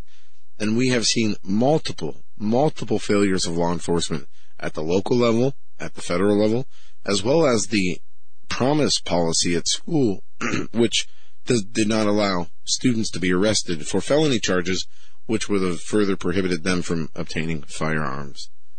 Mm-hmm. Who do we blame here? Is it everybody? Is it the FBI? Is it the local law enforcement, the Broward County Sheriff? And what do you make with the sheriffs not going inside? It's very disturbing, very troubling, and I know a lot of people have commented on it. I'll maybe draw attention to another aspect of the Florida shooting and the response to it. We saw immediately after the shooting, there was a well-organized, well-orchestrated effort to push gun control. that effort was not something that was organic, that just sprung up of its own because a bunch of high school students suddenly think we need to speak out about this. There was already in place a game plan. And we saw something similar to this the first few weeks of the Trump administration when, as soon as he announced his immigration restriction, suddenly, within hours, there were mobs of people at the airport with pre-printed signs about immigration. And you look at the sources of these signs, the organizations, these are all Marxist organizations that receive massive funding from George Soros. George Soros is very deeply involved in financing these various leftist groups that are attacking fundamental rights, attacking control of the borders, attacking freedom of speech, freedom of religion, traditional families, and certainly Second Amendment. So I think that the principle of never letting a good crisis go to waste is very much the case here. They used the Las Vegas shooting as justification to do a massive crackdown on YouTube channels. Mine was one of them, but they did it across the board. And now they're using this as an excuse to grab guns. And it makes you wonder, while I don't necessarily buy into all of this crisis actor stuff, there are anomalies that are shocking to anyone who is fair-minded. There are aspects to this that when you have the number of students that we've seen come forward and state that they heard gunfire from multiple locations at the same time, when they talk about the drills that were planned, including the potential use of blanks. And then you look at the behavior of the FBI. We know that the FBI had been informed. They say, oh, we didn't know, we couldn't do anything. But that same excuse, they've used that over and over and over again. The FBI was very much involved in advance with the Tsarnaev brothers in Boston before the Boston Marathon bombing. They had been going to the home of the Tsarnaev brothers. They were very much aware of these men. Same with the Orlando shooting. They had the shooter under surveillance for a long time. Mm-hmm. So that's a concern. Jake Morphonius is our guest. Jake, we are there with you. Anything we can do to help to get the word out, we'll continue to promote your new YouTube channel. Also, we will promote your website. And you have an invitation to come on. They've changed our language. It's the new video channel, period, not YouTube. We will continue to promote you and have you come on here to talk about your investigative findings. Jake, thank you so much for joining us. Thank you. Keep up the good work. Don't let them get you down. Great job, guys. All right. God bless you, my friend. Going to be right back. Network break.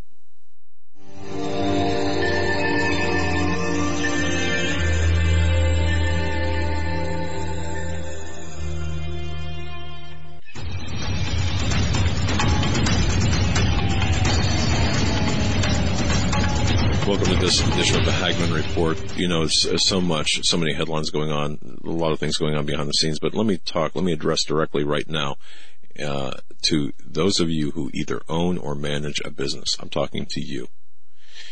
How hard is it, or how easy is it to find the right person? Let me tell you about ZipRecruiter, ziprecruiter.com/Hagmann. You know, every business needs great people, and a better way to find them, something better than posting your job online and just praying that the right person will see it. And if you are hiring, posting your position to job sites and waiting just for the right person to see it, is that a good way to spend your time? Well, ZipRecruiter knew there was a smarter way, so they built a platform that finds the right job candidates for you. That's right, I'm talking to you, the person who either owns a business, manages, does the hiring. ZipRecruiter learns what you're looking for. They identify people with the right experience and invites them apply to your job. These invitations have revolutionized how you find your next hire. In fact, 80% of employers who post a job on ZipRecruiter get a quality candidate through the site in just one day. And let me tell you, that makes all of the difference. Timing is critical in situations like this. And ZipRecruiter doesn't stop there. They even spotlight the strongest applications you receive, so you will never miss a great match. It's the right candidates are out there. ZipRecruiter is the means, is exactly how you can find them. Businesses of all sizes trust ZipRecruiter for their hiring needs. Right now, our listeners, the listeners to the Hagmann Report, you can try ZipRecruiter for free. That's right, it's free. Just go to ZipRecruiter.com/Hagmann. You go to HagmannReport.com and click on the link to ZipRecruiter.com/Hagmann. That's ZipRecruiter.com/Hagmann. Let me spell Hagmann for you. It's Hagmann. ZipRecruiter.com/Hagmann. ZipRecruiter, the smartest way to hire. Now, without any further delay, Tracy Beans, Joe, she notified John. She said, "Man, give me there. I'm hot. I'm ready to throw. Put me in the game. I'm ready to play." Got some breaking news. So, yes, without any further ado, and we're going to bring Tracy Beans on. She's been a regular contributor to the Hagmann Report, bringing awesome up-to-date information. Tracy, welcome back to the Hagmann Report. Hey guys, how you doing tonight? Fantastic. We are anticipating what it is you have to share with us. Yeah, folks. So I'm a little, jumpy when you get something like this and you start to put pieces together. You get a little bit energized because the puzzle's unraveling. So I'm going to try and cram a somewhat complicated story into a very short period of time. So please slow me down or stop me if you lose me. Okay? Okay. Right on. All right. So we're going to go back to Seth Rich, and after Seth Rich was murdered, and we're going to talk about Jack Berkman. Do you guys know who Jack Berkman is? Yes, but okay. Go ahead and tell people. So in case anybody, is confused, Jack Berkman is a lobbyist and he's a lawyer, and he was the attorney for the Rich family immediately following the death of their son. And he is very shady, appeared on InfoWars, I believe in January of 2017. And he said that he had received credible information that Seth Rich had discovered that the Russians had hacked the DNC and that Putin had ordered him killed by the Russians. Very interesting. So we were all saying at the time, we know that's not true. And it sounds like Jack Berkman's holding water for the bad guys, trying to continue this Russia narrative that Russia hacked the DNC, when in fact we know that's not the case at all. It was a leak and not a hack, right? So fast forward a little bit.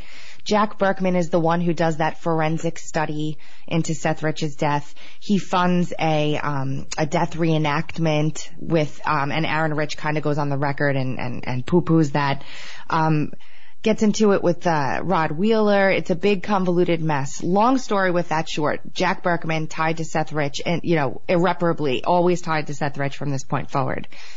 He's represented in the public relations sphere by someone named Glenn Seelig. Glenn Seelig represented Jack Berkman in regards to the Seth Rich case, and interestingly enough, Glenn Seelig also represented Rick Gates of Mueller indictment fame. Gates and Manafort worked on the Trump campaign. Gates and Manafort received indictments for all kinds of conspiracy and things like that Mueller charged them with in this investigation into Russian interference.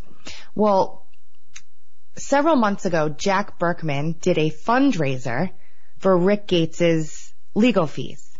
Rick Gates appeared at that fundraiser via via recorded video, and he said thank you, and he was reprimanded by the judges for actually appearing at that fundraiser and speaking about the case. A little while later after that, Jack Berkman gets attacked in his driveway.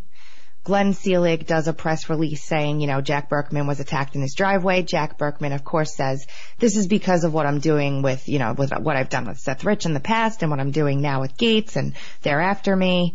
Glenn Seelig then takes a trip over to Afghanistan and is killed in a terrorist attack in Afghanistan. The same day, right around that same time, Rick Gates' attorneys that have been representing him throughout the entire debacle stepped down under seal. We have no idea why. We still don't know.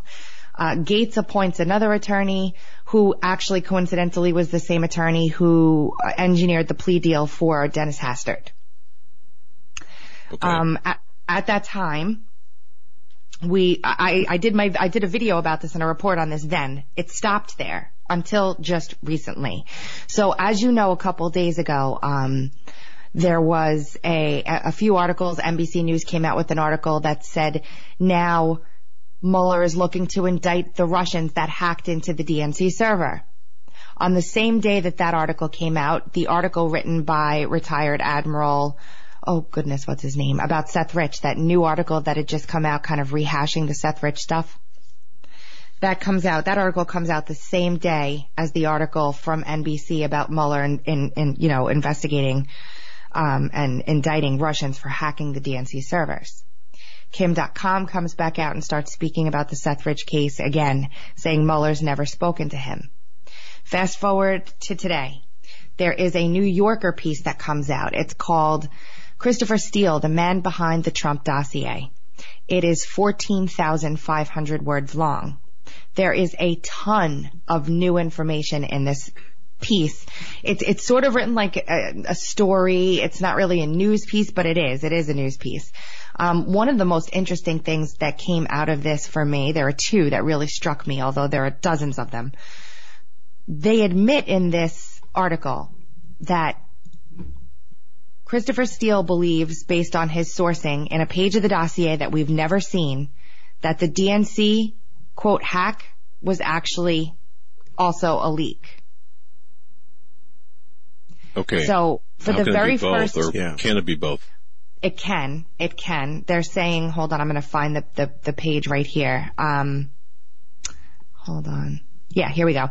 Steele says that his sources claim the digital attack involved agents, quote, within the Democratic Party structure itself, as well as Russian agents in the U.S. and associated offensive cyber operators. And this is the very first time in public there's been any mention of the DNC issue being a leak or from inside the DNC ever in public. It's never been said before, as far as I know. Do you guys remember it ever being said? No, because you've got CrowdStrike running the interference, obviously, among others, but no, it's always been a hack. So this is the first time that comes out. And later in that same article, something else that's very interesting is said. It says, no evidence. They're talking about the death tied to the dossier, right? During Glenn Simpson's testimony to the Senate Judiciary Committee, his lawyer asserted that somebody's already been killed as a result of the publication of the dossier. Yes. Well, we get in here. In fact, Special Counsel Mueller is believed to be investigating a different death that is possibly related to the dossier. A representative from Mueller declined to answer questions for this article. And so all day I've kind of been like throwing this around, trying to figure out, it's not the original guy that they thought it was, because they say in this article it's not him that he's investigating the death of, the original Russian. Oleg Eravinkin, I believe his name was. Correct. With respect to the death, yes, in that context, yes, go ahead. Right, so they say it's not him. So I got an email from a good friend who sent me Alicia Pau's article from back in August of 2017, where she reports that Jack Berkman approached Robert Mueller and was begging him to investigate the murder of Seth Rich. Okay, let me make sure I've got this straight. Jack Berkman. Say that again.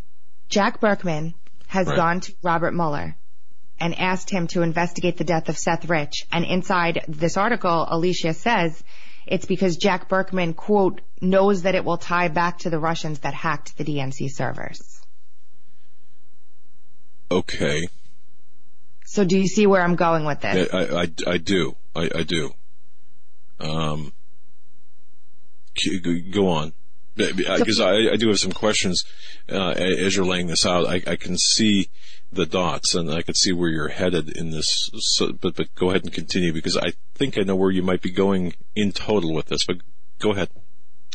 everybody, this is basically it. Everybody's always asking, I'm always saying how everything is connected. Everything is connected. It's just all connected. The Guccifer 2, the Guccifer 2 issue, the DNC, Seth Rich, Mueller's investigation, all of it is all connected. Now, do I know definitively that this is, that Mueller may be investigating the death of Seth Rich? No, we don't know that definitively. Do we know definitively that he's investigating a death? As per the New Yorker article, which I would assume was pretty well vetted before release, he is.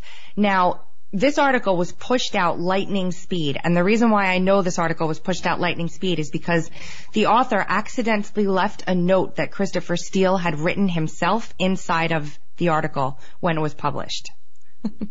Okay, and I hate that when that happens, by the way. Okay, and now you're aware, by the way, I think it was, 2 days ago now, Zero Hedge published an article about the contradictions in the Seth Rich murder, challenging the hacking narrative. Yeah, it's coming back. It's coming back, and I think that they're worried that there's going to be some kind of reveal, and they're going to have to get out in front of it, which is why this was so hastily edited and tossed out there today. That's my gut. Yeah. So this is it in a nutshell, and then questions abound. In 10 minutes, I basically did that. Wow. Okay, so basically, until Glenn Seelig passed away in Afghanistan, I had no way to connect Berkman and the Seth Rich thing to the Mueller investigation and to anyone involved in the Mueller, indictments. But now I can, because Glenn Seelig was the PR rep for Berkman, as well as Rick Gates, who's under indictment and is cutting a plea deal, which coincidentally leaked out that plea deal that he's cutting is in return for information about Trump's business dealings in Russia. Now, I don't believe that for 2 seconds, because the dossier states in and of itself there's no business dealings in Russia, and why would Mueller doubt the dossier that everybody's been propping up as some brilliant piece of research and investigation? You know what I mean? So it's a little cockamamie there, but until then, I didn't have... Go ahead. Sorry. And no, I don't. Believe me, I don't want to interrupt your flow of thought. But what you're saying here, does this not necessitate the validity of Kim.com? In other words, you more or less, or a person, if you adhere to this trail, this hypothesis, would you not have to verify or agree on the authenticity of Kim.com, where he sent something back in mid-February, a message in the tweet back in mid-February, assuring people that the DNC wasn't even a hack; it was an insider with a memory stick. Even approaching Robert Mueller on two separate occasions. He did. In an attempt to share that evidence, only to hear nothing back from Mueller. Yeah, so how does that square? Well, it squares because Kim.com is telling the truth. And Mueller hasn't spoken to him as per Kim.com. And, it wouldn't necessarily be safe for Kim.com to, I guess, give up that leverage, or come out with that information. Who knows what's going to happen in the coming weeks with that. I'm not sure. But, obviously both Kim.com and WikiLeaks both kind of say the same thing. WikiLeaks has stressed a gazillion times it wasn't Russia that gave us this information. Kim.com was likely the transfer through, likely whoever it was that, grabbed the info locally, which we've done extensive work on, transferred it through Mega Upload, and that's where Kim.com comes into play. That's my thought. So that's what I think about that. Well, I'll tell you what, you're like a bloodhound on a trail. I love it. Tenacious investigative, and folks, if nothing else, I'm amazed because this is a different angle here, somewhat different perspective, putting together some interesting dots ahead of the curve here. Go ahead. Continue. So basically we were able to now connect Berkman to Gates, to Seelig, and then understanding what Berkman's original play was until Bauman, the crisis fixer, came into the picture with the Seth Rich case. His original thing was trying to continue to pin this on Russia. There was some kind of standoffish stuff between Berkman and Trump. Berkman said he didn't want to work for Trump because Trump was an egotistical maniac. Trump didn't want anything to do with Berkman because Berkman tried to insert himself into the Trump sphere. So there's a little bit of, I guess, animosity there from the research that I've done as well. But Berkman was always pushing Russia, Russia, Russia, Russia, and nobody could ever, it didn't make any sense, especially not when he came out with it back in January of last year. It didn't make any sense. So I think it was even before the dossier came out and was released. But we know now that there's a missing few pages of that dossier that have not been released to the public and were not released by BuzzFeed.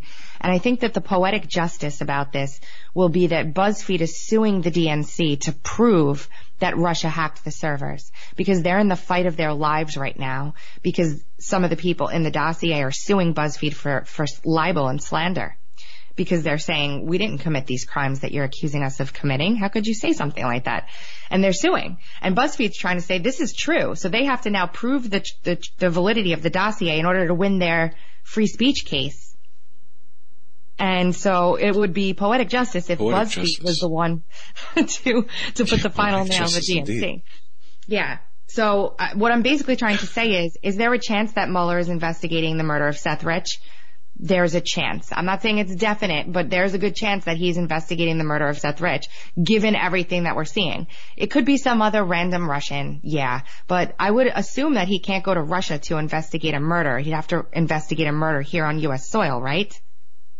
Yeah, there's no, with respect to the OIC, the law, there's no mandate, outside of the continental United, or outside of the United States. But having said that, when have they followed the rules before? But yeah, that's okay. True. So let's take this one step further, and if you're willing to go the next step here, and I don't want to push you. Seth Rich, then, let me back up. Selig, his untimely demise in Afghanistan. Mm-hmm. Okay, what's your thoughts on that? Was that just that's just wrong place, wrong time, bad timing, or what? So coincidental. I don't know. I haven't been, from all accounts and purposes, to be honest, there has not been in my research anything that I can find negatively written about Selig. He seemed to be a pretty good guy. I could be wrong about that. There could be something hiding in a dark corner somewhere, but he seemed to be a relatively good guy. I don't know what he knew. And I just find it's very, very random that Berkman's attacked by someone in a dark SUV in his driveway, and less than 10 days later, Selig goes to Afghanistan and just happens to be killed in a terrorist attack. It's just very strange. Connected to the Mueller investigation and to the Seth Rich investigation, I don't know. Okay, now sure there are going to be people out there wondering, people are out there probably going to be wondering about, okay, so given this scenario, this potential scenario, and I love the fact, the methodical approach that you're using to deconstruct the past. I love your investigative tactics. Now, having said that, where would this put the Clintons, Hillary Clinton, if at all, or is this just serendipitous? I don't know. Did Clinton order any of this stuff? Who knows? Their fingerprints are all over everything, so we know that. But there are a lot of other characters involved in this mess. And, there's reports coming out too, and this ties back to Clinton, that Mueller's now investigating the UAE and his connections there. Trump doesn't have connections that I know of in Saudi Arabia and stuff like that. I've never seen anybody talk about business deals in that part of the country. So it wouldn't make any sense to me that Mueller would start investigating that angle for Trump. Emirates and such, but... Yeah. So, the connections that Clinton has there. Right. So I don't know what's happening right now, to be honest. For all we know, they could be doing this, and this is just fresh in my brain tonight. I have not written this down. This is just coming out, so please forgive me if I make a couple of mistakes. But for all we know, they're trying to prop up the Russians hacked the server, Seth Rich found the hack and was killed mantra to put a nail in the, to finish the story on the Seth Rich murder once and for all. But that doesn't take into consideration that Cy Hirsch is, out there saying that it was Seth Rich that gave the stuff to WikiLeaks. the parents are probably feeling threatened. You know, that article that came out last week, it says in the article that Seth Rich's parents have confirmed that he was the one who gave the information to WikiLeaks. I can't go by that because that would be extraordinary and there's no source. I think it was, what was his name? Oh goodness. The guy who hired Rod Wheeler. Okay. Republican I keep having Berkman bounce around in my head, and it's a B name. Right. Well, that him. guy. Okay. Yeah, him. Yes.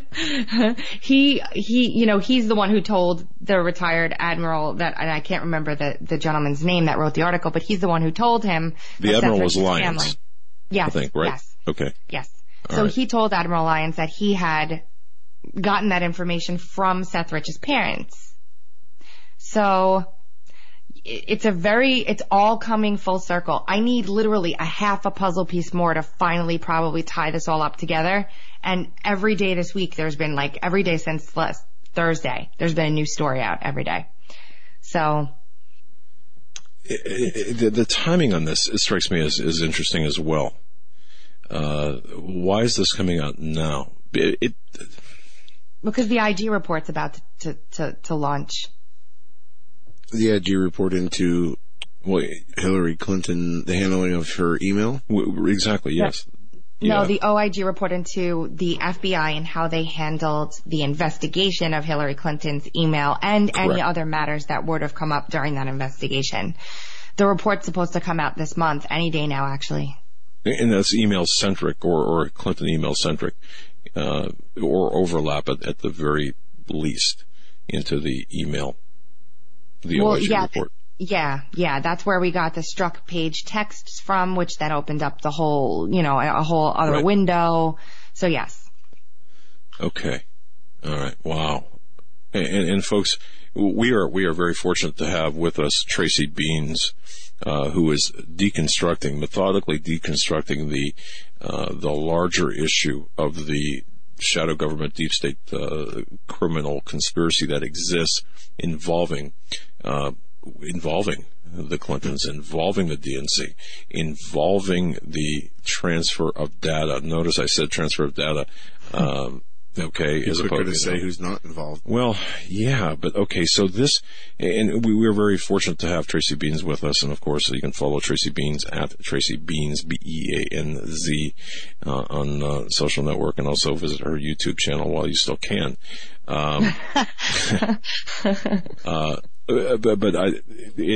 Folks, this is what it looks like to be in a conference room with investigative minds and going through this. I'd love to get you here and, have you spend a week or so. We could just all sit down and just, dump the puzzle pieces on the table and just go through this.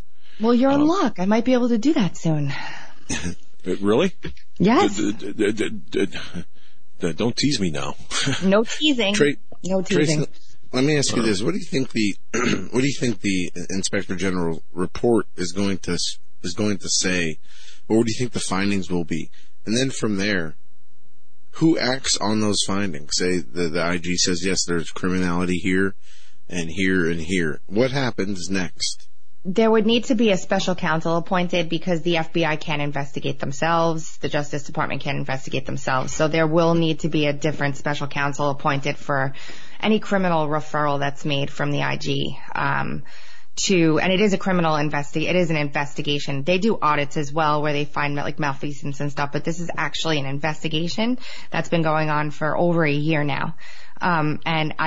Given what we've seen come out of this IG investigation, and given how Michael Horowitz has been treated by the Obama administration, who basically handcuffed him to be unable to do his job by requiring that he come to them to ask them for documents that he needed to investigate them. The Obama administration basically handcuffed the IG to be able to do any investigating or oversight on them whatsoever. So there's bad blood there, lots of bad blood there. Tracy, we're out of time. Operation Justice, March for Transparency. Yes. Yeah, coming up. Come be transparent with us. Okay, so just a month away. That's April 7th, 2018. March for Transparency. Where can people go to find more information about this? OperationJustice.us. OperationJustice.us. Tracy, let's talk off air sometime and compare notes, and we need to give you more time because you've got a fabulous investigative mind. Thanks, guys, for having me. I was glad to be here. Thank you so much. Anytime. Tracy Beans, right. Folks. What an investigative mind. Remember, right back in that work break.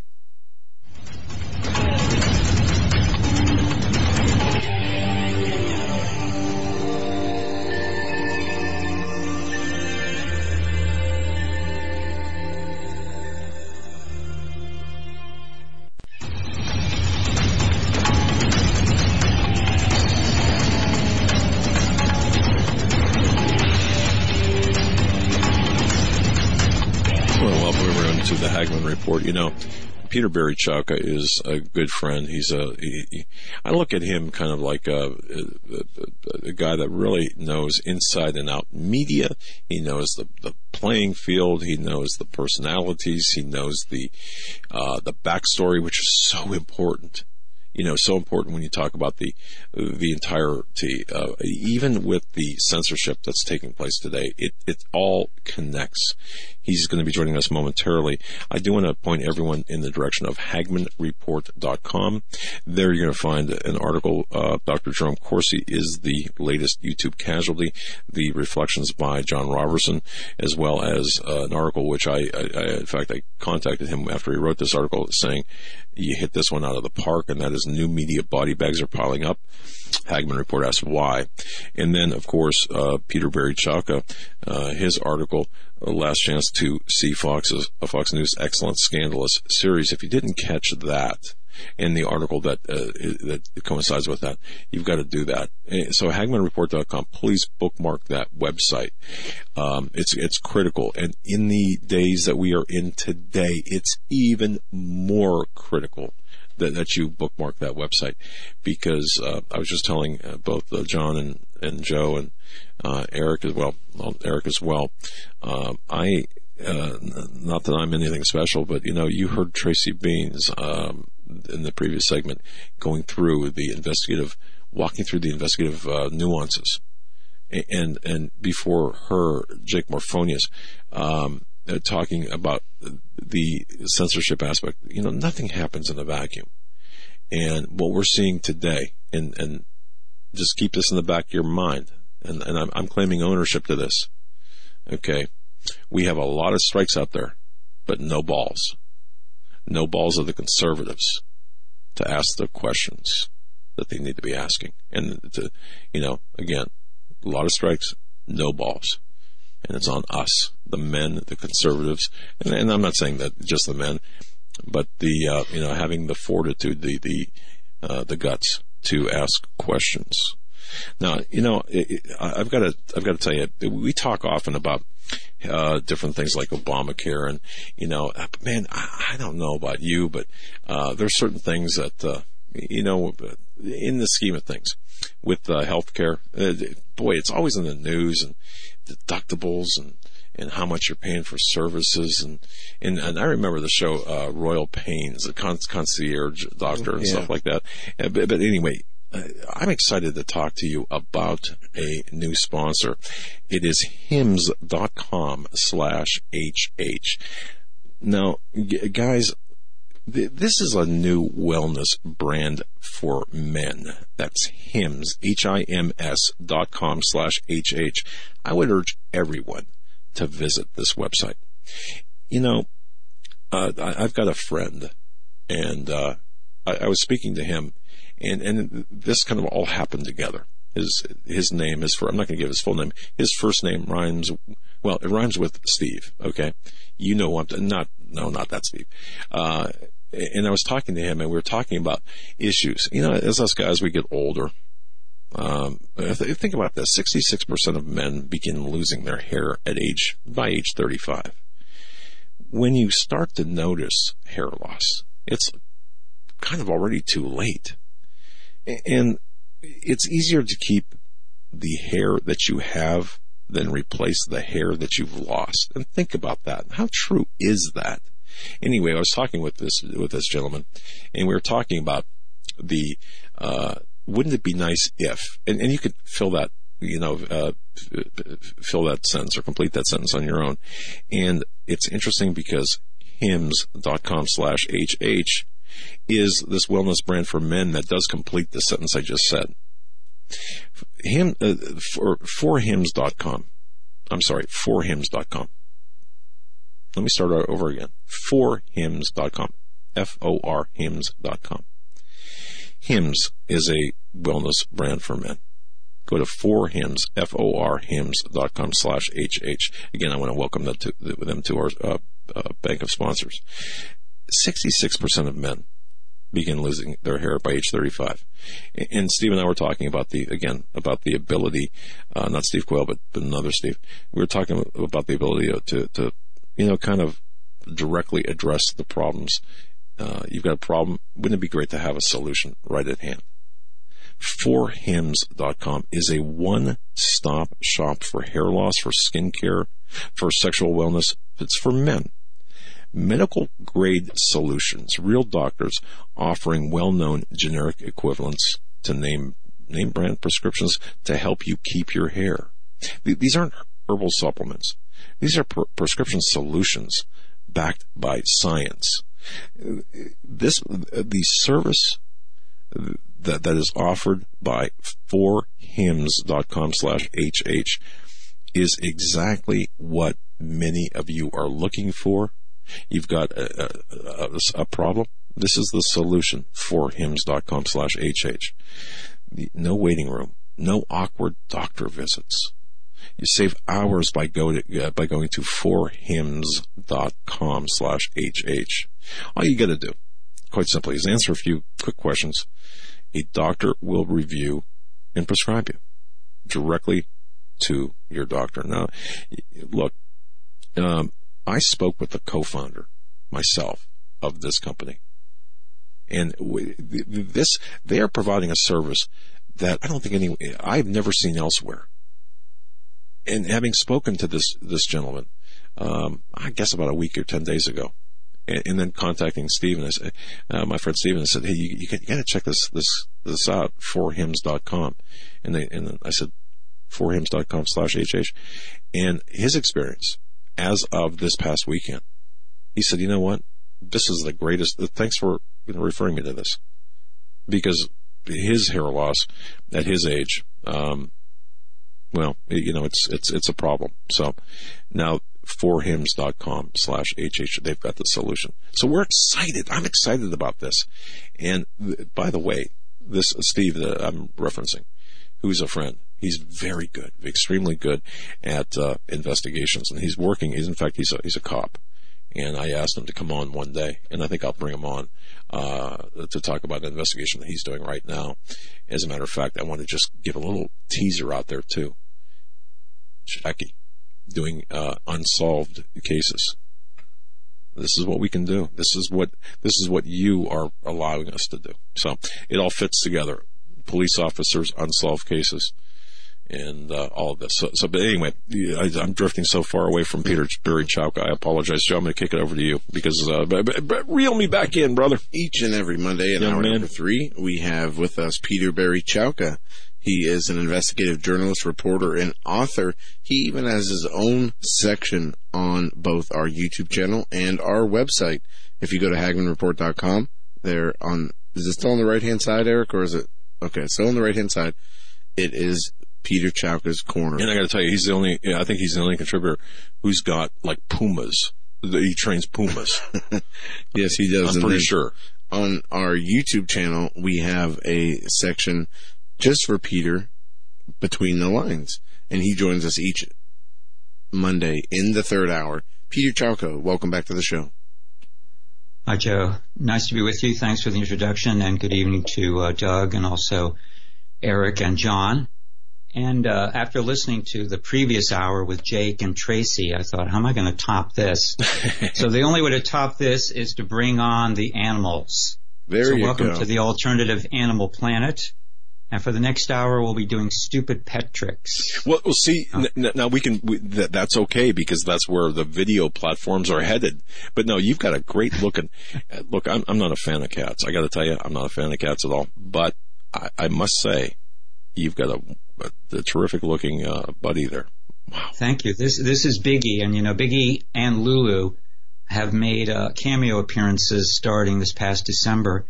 And I think they've become more popular than me, among the viewers at least. There's a lot of comments about Biggie and Lulu, and I get direct messages on Twitter and even some emails and photographs of other people's cats. Look at those eyes. Cool. So I thought we would introduce Biggie so that he could actually look head on into the camera. He's pretty malleable in this way. He doesn't mind being held. And the camera is friendly to Biggie and vice versa, unlike Lulu, who is much shyer. She's currently napping across the room. But so this is Mr. Biggie. Oh man, he's living up to his name. He's a rescue.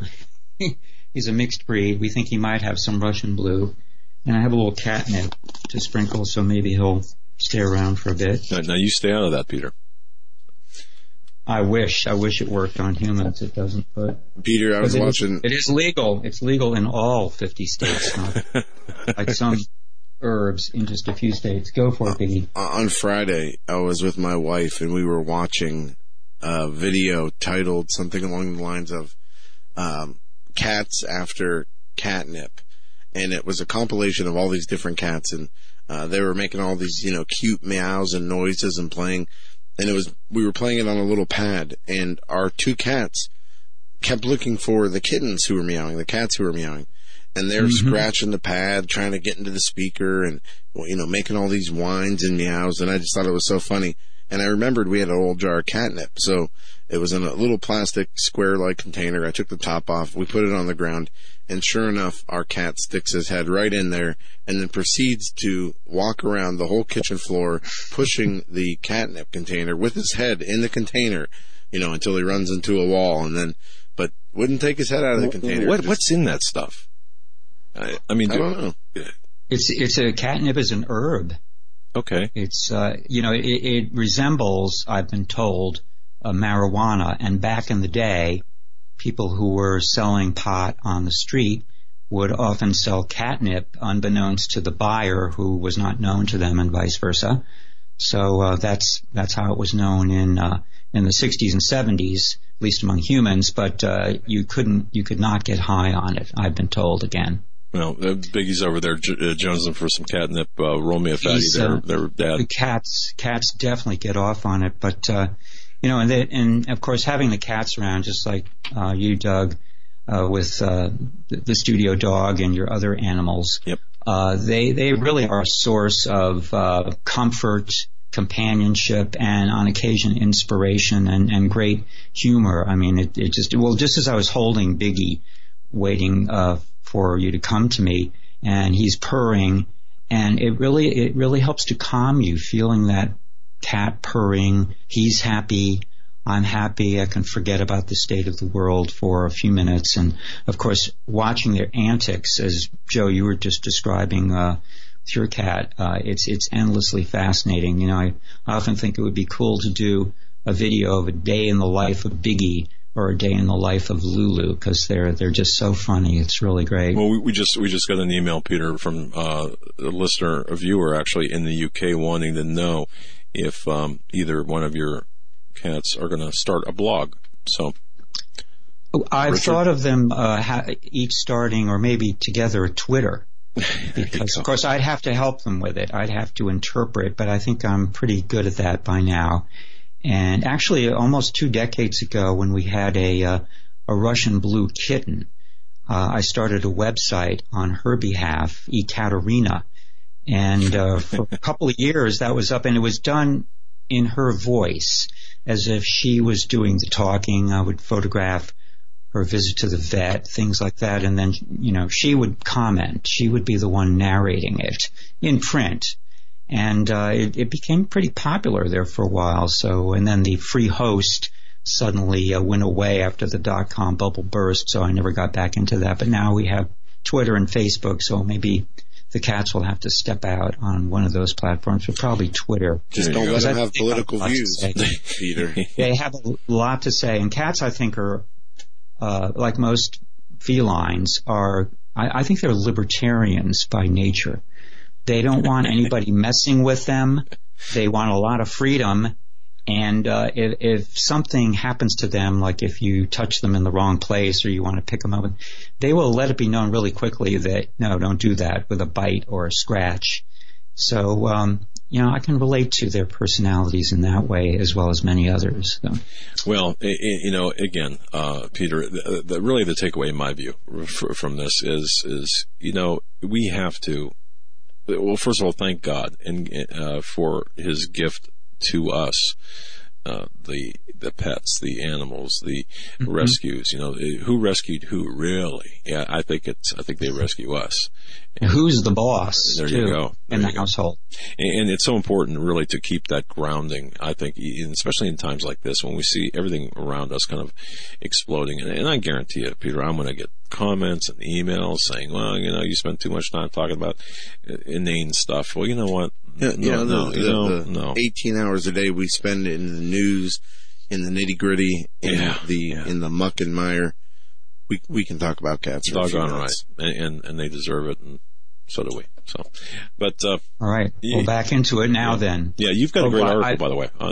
Thank you for that article about the Scandalous series. I don't want to direct your conversation. I just want to say thank you on that. No, I did want to talk about that, and I also today at American Thinker, I posted an article about Mark Levin's program last night, his second outing on Fox News, and that was actually retweeted or tweeted by Levin, and it got about 3,000 likes and over 1,000 retweets, and was, I think, the highest rated article at American Thinker today, and I will be doing an expanded version of that for the Hagmann report in the next day or so. Often the things I do now for American Thinker are like a quick first draft because they have to get up there real fast. I mean, the program was on at 10 o'clock Eastern last night, and I had to finish this article within a few hours, so it was a little rough around the edges, and I had to transcribe the parts of it that I wanted to quote because no transcript, unfortunately, is available of the Mark Levin broadcast. I watched that.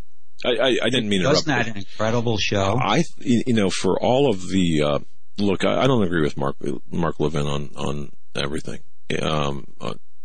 I've got my differences with Mr. Levin, but I have to give him a lot of credit with respect to how that interview was conducted, and the information was so valuable that was transferred in that. Yeah, and it was a meeting of the minds too, because Mark Levin is an attorney, a constitutional attorney, and Nunez is a very smart, articulate, accomplished legislator, and he's been given short shrift by the mainstream media that's made him a target, which is really sickening. But I think that, Levin brought out the best of Congressman Nunez. It was the first time we had a chance to hear Nunez in a full hour's interview, which cut down after the commercials is about 41 minutes. But even so, the only thing like it that has been on mainstream television in recent years, of all things, is the Charlie Rose show, which was on PBS and also on Bloomberg for 2.5 decades. And occasionally Charlie Rose would do the full hour with a guest. In fact, last September, Charlie Rose did Steve Bannon, both on 60 Minutes and then for several nights in a row on his own program. I think one of those nights he was on, Bannon may have been on the entire show, but it was a tremendous amount of material. And of course, Charlie Rose is an acquired taste, to put it charitably, but there he was with Steve Bannon, and he got Steve Bannon on the record, and it was really interesting and really fascinating. It was not adversarial, and so I was really pleasantly surprised at the depth of Mark Levin's interview last night, which is why I felt the need to write something about it immediately, and it really hit the mark. It found a lot of readers, a lot of comments, and it also found Mark Levin, who tweeted a link to it. So I was pleased how that turned out. But yes, in addition, on Sunday, I posted at the Hagmann Report an exclusive article which previewed Mark Levin's second program later on Sunday night. and also talked about the final episode 7 showing of the Fox News series Scandalous, a documentary series which premiered in January, and it's foreseen as an ongoing series. So the first 7 parts were on the Clinton scandals through the 1995 impeachment. And there's Monica Lewinsky. That's actually a still frame from Scandalous that I went through and clicked on that one and saved it because that was kind of interesting shot. But Biggie wants some more catnip. Well, don't deprive him of the catnip here. Here, Biggie. Back up here, Biggie. Biggie. Oh, he's just licking the lid. Come on, Biggie.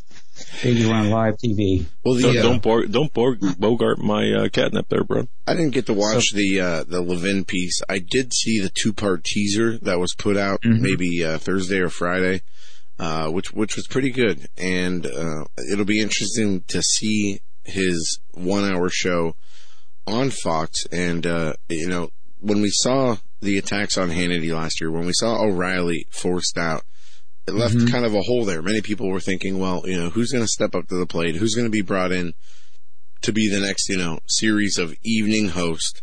Heaven forbid it's not Shepard Smith, but we got Laura Ingraham in there, who's been doing just an awesome job. That's one of my, I don't watch a lot of cable shows. I'll monitor CNN, but Laura Ingraham is one of the few people I listen to on the radio, but I really enjoy her show on Fox News. And also, I haven't watched the Levin piece, but he is a good fit. I listened to Michael Savage on the radio. Not that Fox would ever bring him on, but I think he would be another great fit on that Fox Evening News lineup. It might bring him down a few notches. No, there's a discussion between you. Yeah. Well, I don't know if you recall, but back in 2003, Michael Savage had a weekend television program on MSNBC. No. That's in the days when MSNBC was very different than it is now. And he was terminated within a few weeks or a few months of that broadcast starting because he actually took live calls on the show, and it was not a very successfully done program. One day, a caller managed to get through and said something that offended Michael, and he shouted at the person thinking that, he thought he was off air by then, or was on a break, or his mic was cold. And he said something like, get AIDS and die, unquote.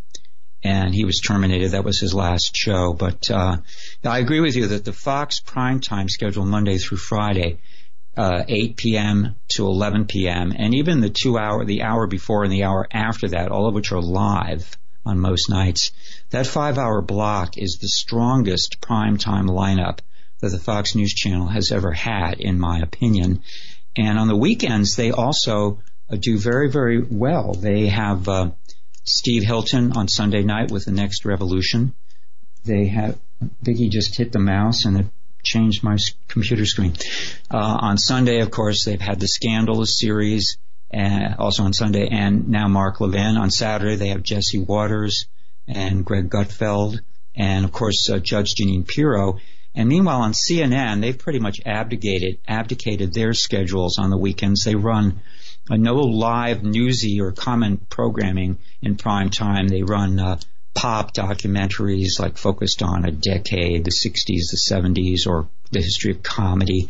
Really lightweight stuff that's not really very good, in my opinion. They did do a 6-part series on Patty Hearst, which did pretty well in the ratings, and I recorded them all. Haven't had a chance to watch them yet. I'm interested in the period and to see what they've done with it. And MSNBC has completely abdicated any kind of watchable programming on the weekends. Not that they're a Monday through Friday program. What do they do? Locked up? Yeah, these prison reality shows, and I look at the ratings, and they do not do very well in the ratings. So I don't know what their thinking is there, but you got to hand it to Fox for keeping it together, at least in prime time now. In the rest of the day, much of the day, they're falling short, in my opinion, and even on some of these primetime programs hosted by conservatives, thoughtful, fair and balanced conservatives, they seem to be having more and more guests from the left, the Jessica Tarloffs of the world. But and I think when Doug and I had a chance to speak the other day off air, I was mentioning a story I've been working on for a number of weeks, which I'm not ready to go with yet. But as a hint, it will point to and document some serious internal strife at the Fox News channel between the hard news department, as they like to call it, and the evening primetime opinion hosts like Sean Hannity, Tucker Carlson, Laura Ingraham. So there's a story there, and it also entails the new leadership of Fox News, which will be coming into play at the hands of Lachlan Murdoch, the 40-something son, one of the two sons of Rupert Murdoch, who is 86 years old, had a serious injury in recent months, and is kind of winding down his real active day-to-day management of the Fox News channel, having taken over with the demise or the firing of Roger Ailes in the summer of 2016. That was now. So, and I find the timing of that very interesting. The Ailes, well, obviously. Another coincidence, maybe? Yeah, I'm not suggesting anything, but it's just interesting how the timing plays out. And you know, the big story, of course, of the past week or several days has been the censorship and by you reviewing the landscape of the media. I'm interested to see how things are balancing out. There are two things before I forget, I want to mention.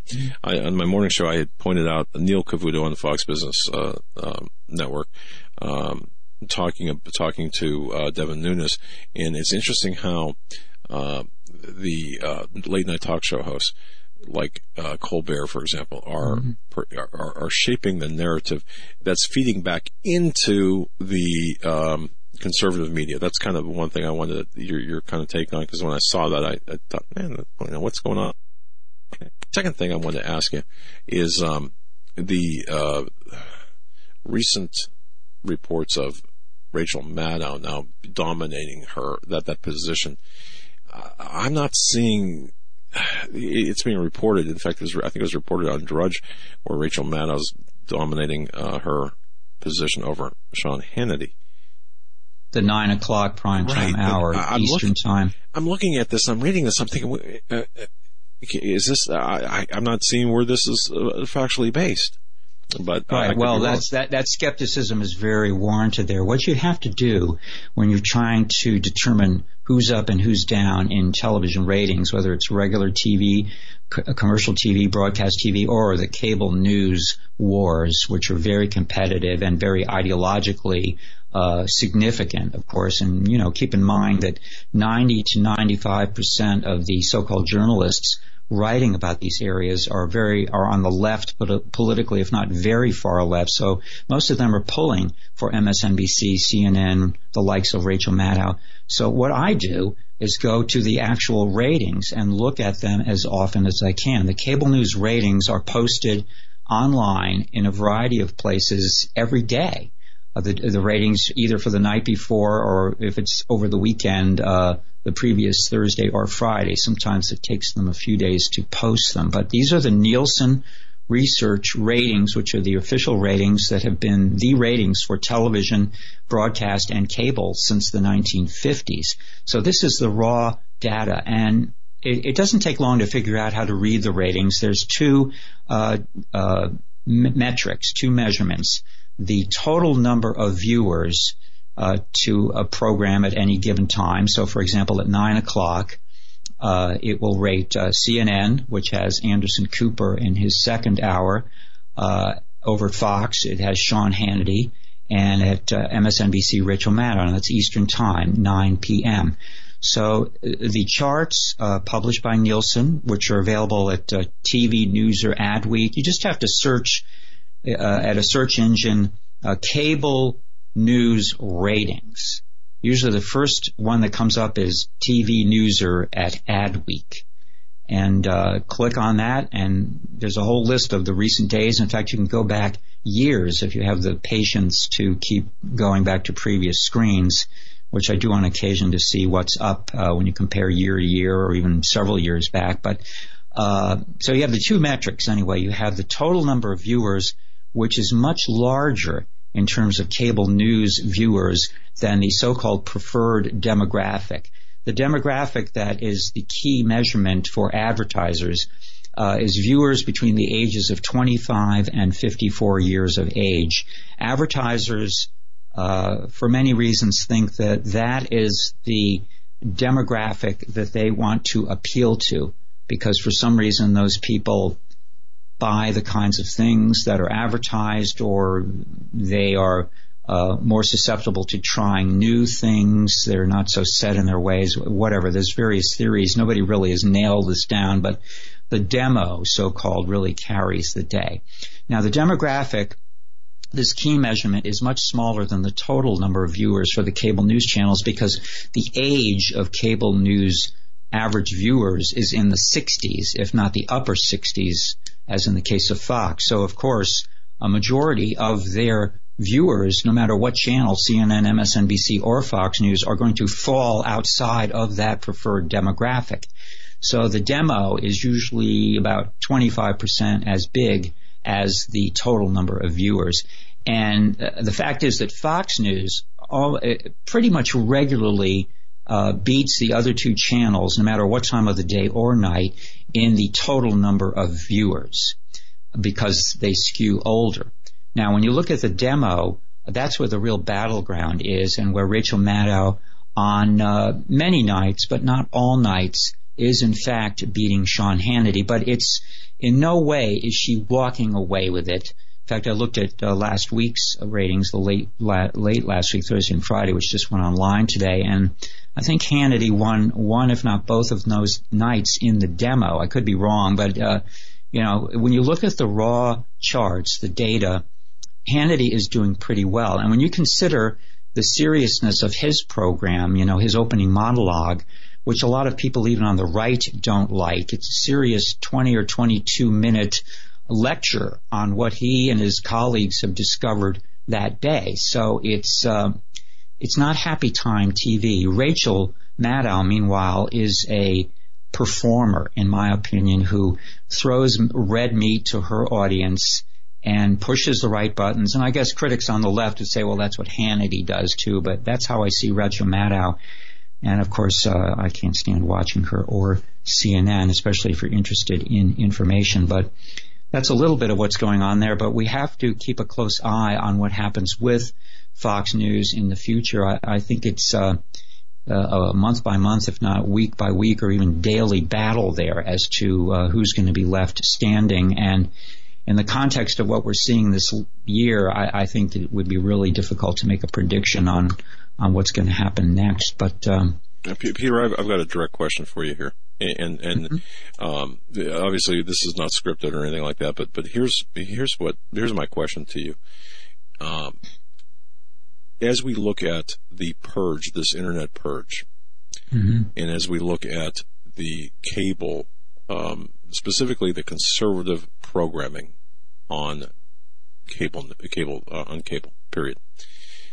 Why hasn't the issue of this internet purge, specifically Alex Jones and Paul Watson, why isn't this being discussed, even mentioned, regardless? Because to me, this is an important story, is as important as the attempted coup by the Marxists, by the liberal fascists on the left. Why isn't any conservative on cable coming to the defense of Alex Jones, InfoWars, Paul Joseph Watson, or the list of people I've got here that have been censored for their conservative, quote, alt-right views? Or even mentioning it, even reporting on it. I haven't seen the issue of the suppression, the censorship, ever referenced on the Fox News channel. I doubt it will be on CNN or MSNBC unless they run it up their flagpole as something to be celebrated. But my theory there, to answer this question, is that let's just focus on Fox News because the other two are pretty much not even worth discussing. Fox News ultimately is still a mainstream media outlet, and they tiptoe up to the edge sometimes of certain highly controversial stories, and they just wind up not going there.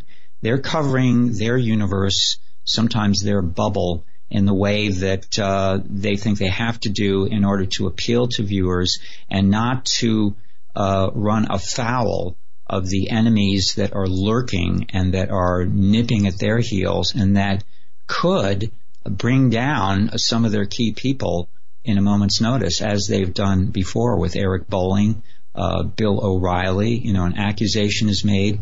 Advertisers are pressured to dump the shows. They do, and the next thing, that host is off the air. Sometimes it doesn't even take that much, as in the case of Eric Bolling. So they're juggling a lot. That doesn't mean I'm defending how they're doing it and what they're doing. Presumably, if this kind of dirty business keeps going and more independent news providers are censored or heard from less or fall by the wayside and can make a strong and coherent case about what's happening to them, I would expect that this will be covered at Fox News, and it will also be covered on talk radio. It probably has to go to mainstream talk radio, Michael Savage, Mark Levin, Sean Hannity, Bill, I'm forgetting his last name now. Great American on Sunday night, and then it can seep up to the level of cable news. But what concerns me is, again, a haunting statement by Alex Jones. No conservatives nor no one came to my defense. And you look back at threw him under the bus. Right, and you look back at Michael Savage, who's still banned in the UK. The problem. The problem. Not to interrupt you, no, Doug, go ahead. The problem with Savage, since you mentioned him, and I know Michael fairly well and have followed his career as well very, very closely, even before he was a talk show host. And it's not to put him down, but Michael is in a world of his own. He's burned bridges with just about every other potentially supportive or friendly talk show host. I mean, for years he was insulting everyone on Fox News. He had pet names for them, which were very negative. O'Reilly was the leprechaun. Sean Hannity was the wall banger. And he had nothing good to say about any of those people.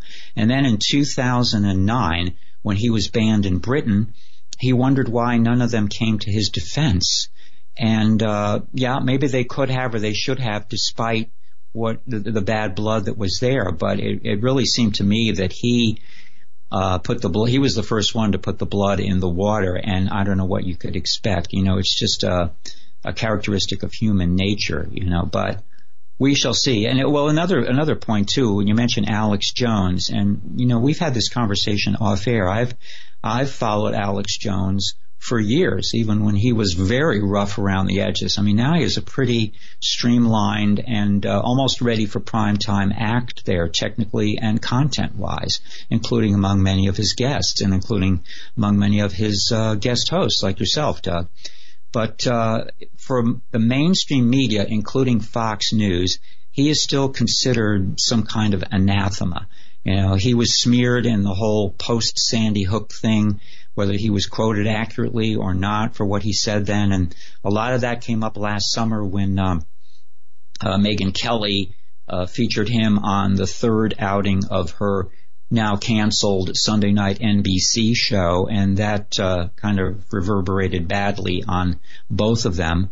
But, I went through, I hope this isn't too inside baseball, but I went through a bit of this even with American Thinker, which we obviously respect as a credible, independent, conservative source of information. And when I wrote about Alex Jones and his struggle with the Megyn Kelly interview program, and I did several articles on that for American Thinker, I had to be very, very careful because ultimately among American Thinker's editorial slant and many of its readers, there is not a lot of respect for Alex Jones. And, which I actually wanted to mention this quote because I think it's very, very relevant here. I was listening to a replay of the Art Bell show that runs on Saturday nights nationally, and they take a program from the past. And this one last Saturday was from February 21st, 2002. And I thought, wow, 18 years ago. And the guest was Eric Burdon, the British invasion musician of Eric Burdon and the Animals. It was actually a very interesting interview because Eric Burdon, 16 years ago when he was in his early 60s, I think he was 61 then, had a very articulate and interesting set of anecdotes and analysis of the scene in the 1960s and 70s, musically, politically, and otherwise. Talking about John Lennon and, who was a good friend of his, and the Beatles, and all kinds of stuff that can help you fill in a lot of blanks when you're trying to evaluate that very interesting period of time.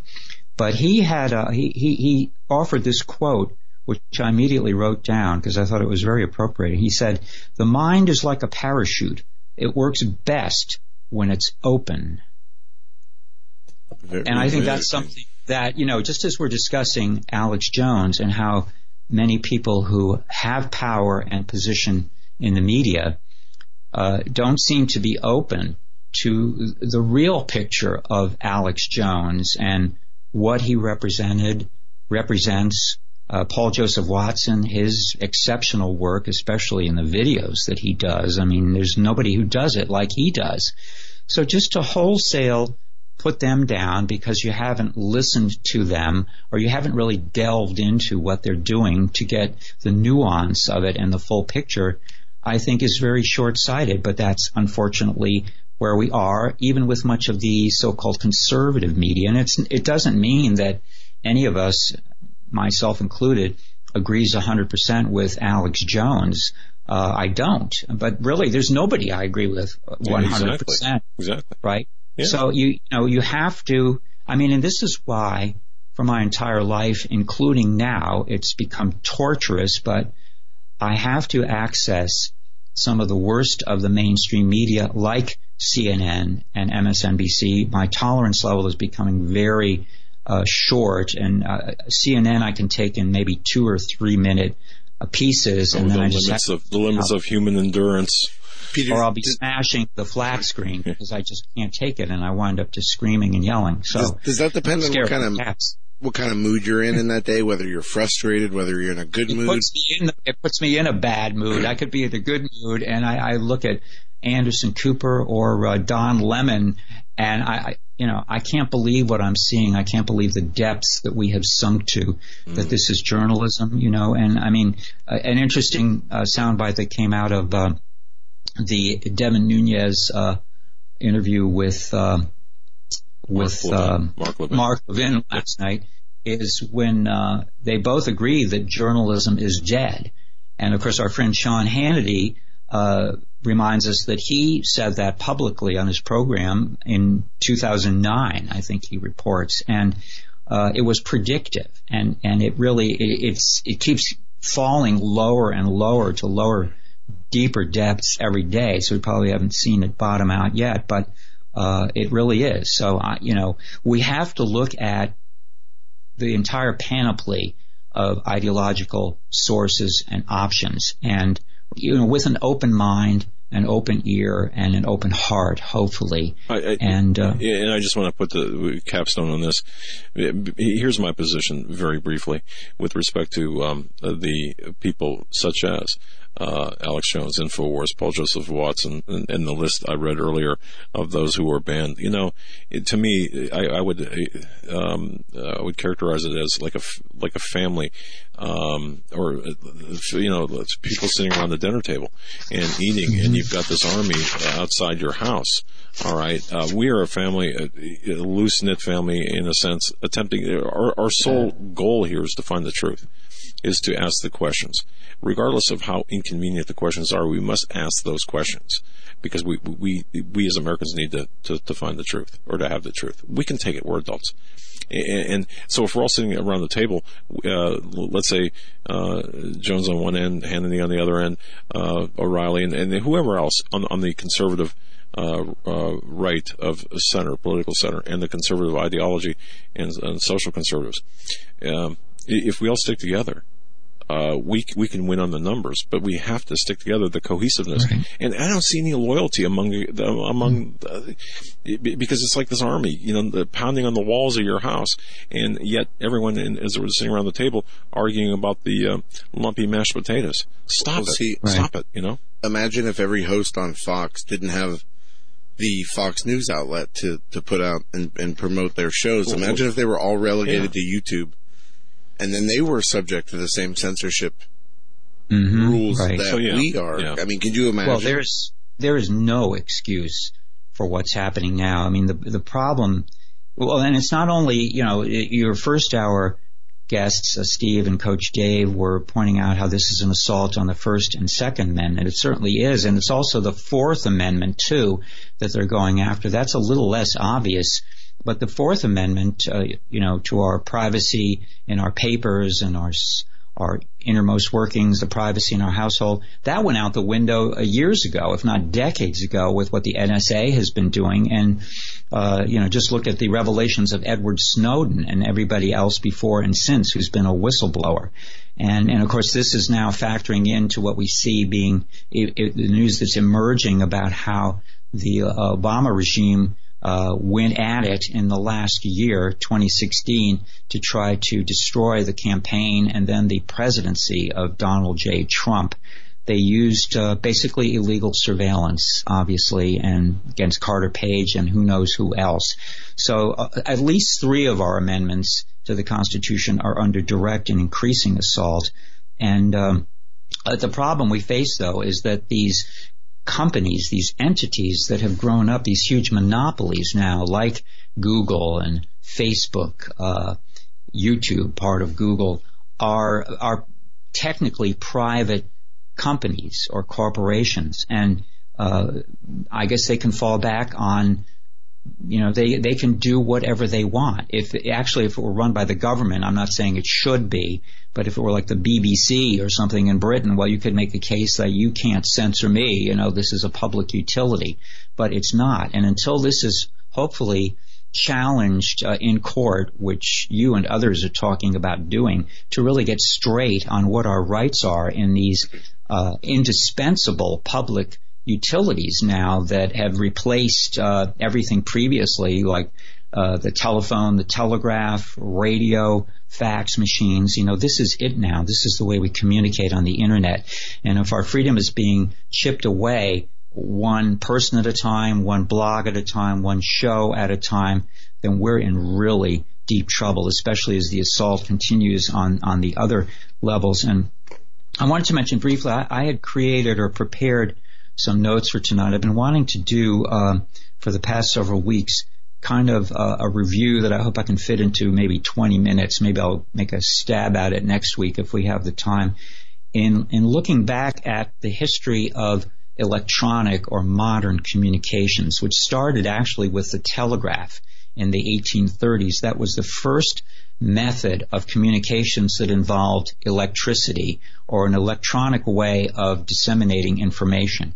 Then it went on, of course, to the discovery of recorded music, motion pictures, radio, sophisticated sound recording, and television, of course, and then the Internet. And I've been thinking a lot and researching a lot on how, if you just look back to that earlier century, the 19th century, when all this began, and everything since, you can chart a very interesting arc of the development of this, what I call and what others have called, a mediated reality that we're now living in. We no longer, most of us, actually access reality. That is our real world.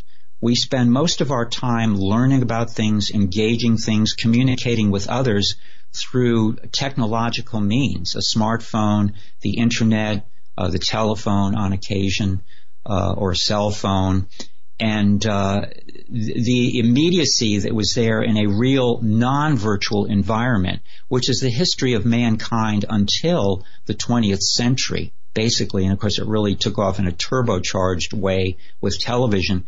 This has reshaped everything about information retrieval, dissemination, sharing, knowledge, and it helps to explain why our entire society has been dumbed down, not only because of education forcefully dumbing us down, but the technology itself is leading us down many blind alleys. I mean, for every positive there is with the internet, which we're experiencing right at this very moment, and communicating with each other and with our audience and unknown numbers of people out there, communicating with truth and reality, hopefully, we know that the preponderance of use that people make of the internet is not to enlighten or really inform or improve themselves, but it's to go even lower.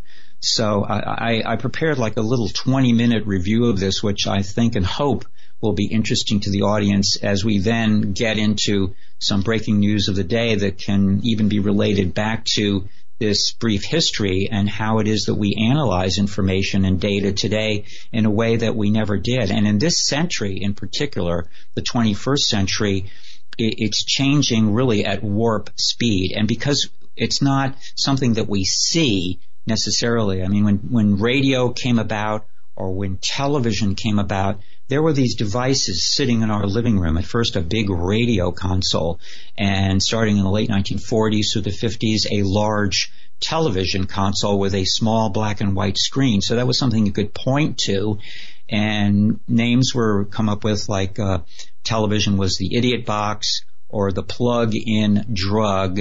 And there were stories and studies about people being addicted to watching television, which that addiction has just continued, escalated, and grown to the point now where we are addicted to the myriad of technological tools and devices that are at our disposal, and that in most cases with most people now are literally in either our hand about 18 hours a day or our pocket, never more than a couple of feet away from us, and we're always attuned to it, for most people, that is. So, these are things that I like to look at in taking that wide-angle, broad view, because they really aren't looked at enough. I mean, history is no longer taught in schools, colleges, and universities for the most part, maybe unless you major in history. And then look who's writing the history, who's writing the books, who's controlling the narrative, the likes of people like Bill Ayers, the unrepentant terrorist, weather underground terrorist from the 1960s and 70s. So, our work is cut out for us in that way, in my opinion, to learn the history. Like with the internet, it's a double-edged sword. We've seen great things come of the internet. It took away control of the corporate media and the establishment to disseminate their narrative in one unified front. And now you have just hundreds, if not thousands, of alternative platforms out there that are able to gather information and present a different narrative that is contrary to what the mainstream has given us. And with this development and spread of information, we have learned that the narrative that the establishment gives us is very skewed. It's very biased and partisan, and it's aimed at manipulating public opinion. And then when you have these other alternative forms of information outlets that are giving different perspectives on what's really going on, it's created a huge problem for the establishment. Hence the censorship that we see on YouTube. Absolutely. And that's why they're lashing out now. Yeah. I wanted to mention this before we close. I happened to see, as it was streaming live yesterday, Jerome Corsi's periodic video in which he analyzes the latest postings of QAnon, the QAnon phenomenon. But what stood out to me there in this broadcast, and I will try to find the link to that because it's, of course, been archived, was his, Jerome Corsi's, Dr. Corsi's take on just what you were talking about, Joe, the positive side of this networked world that we're in now, this immediacy, the social media, the sharing, the information.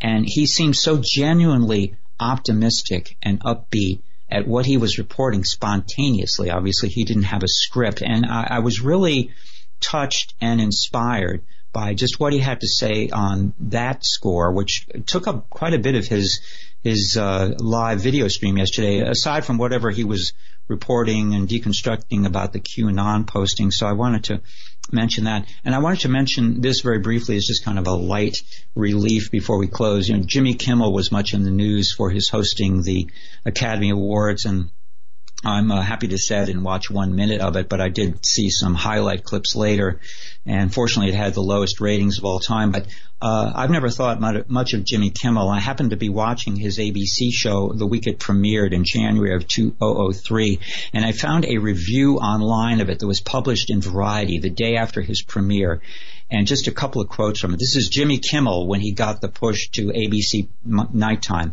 The reviewer said the aimlessness of the entire production, the disorganization of the host, and the overall lack of anything remotely resembling humor. That's how he described Jimmy Kimmel.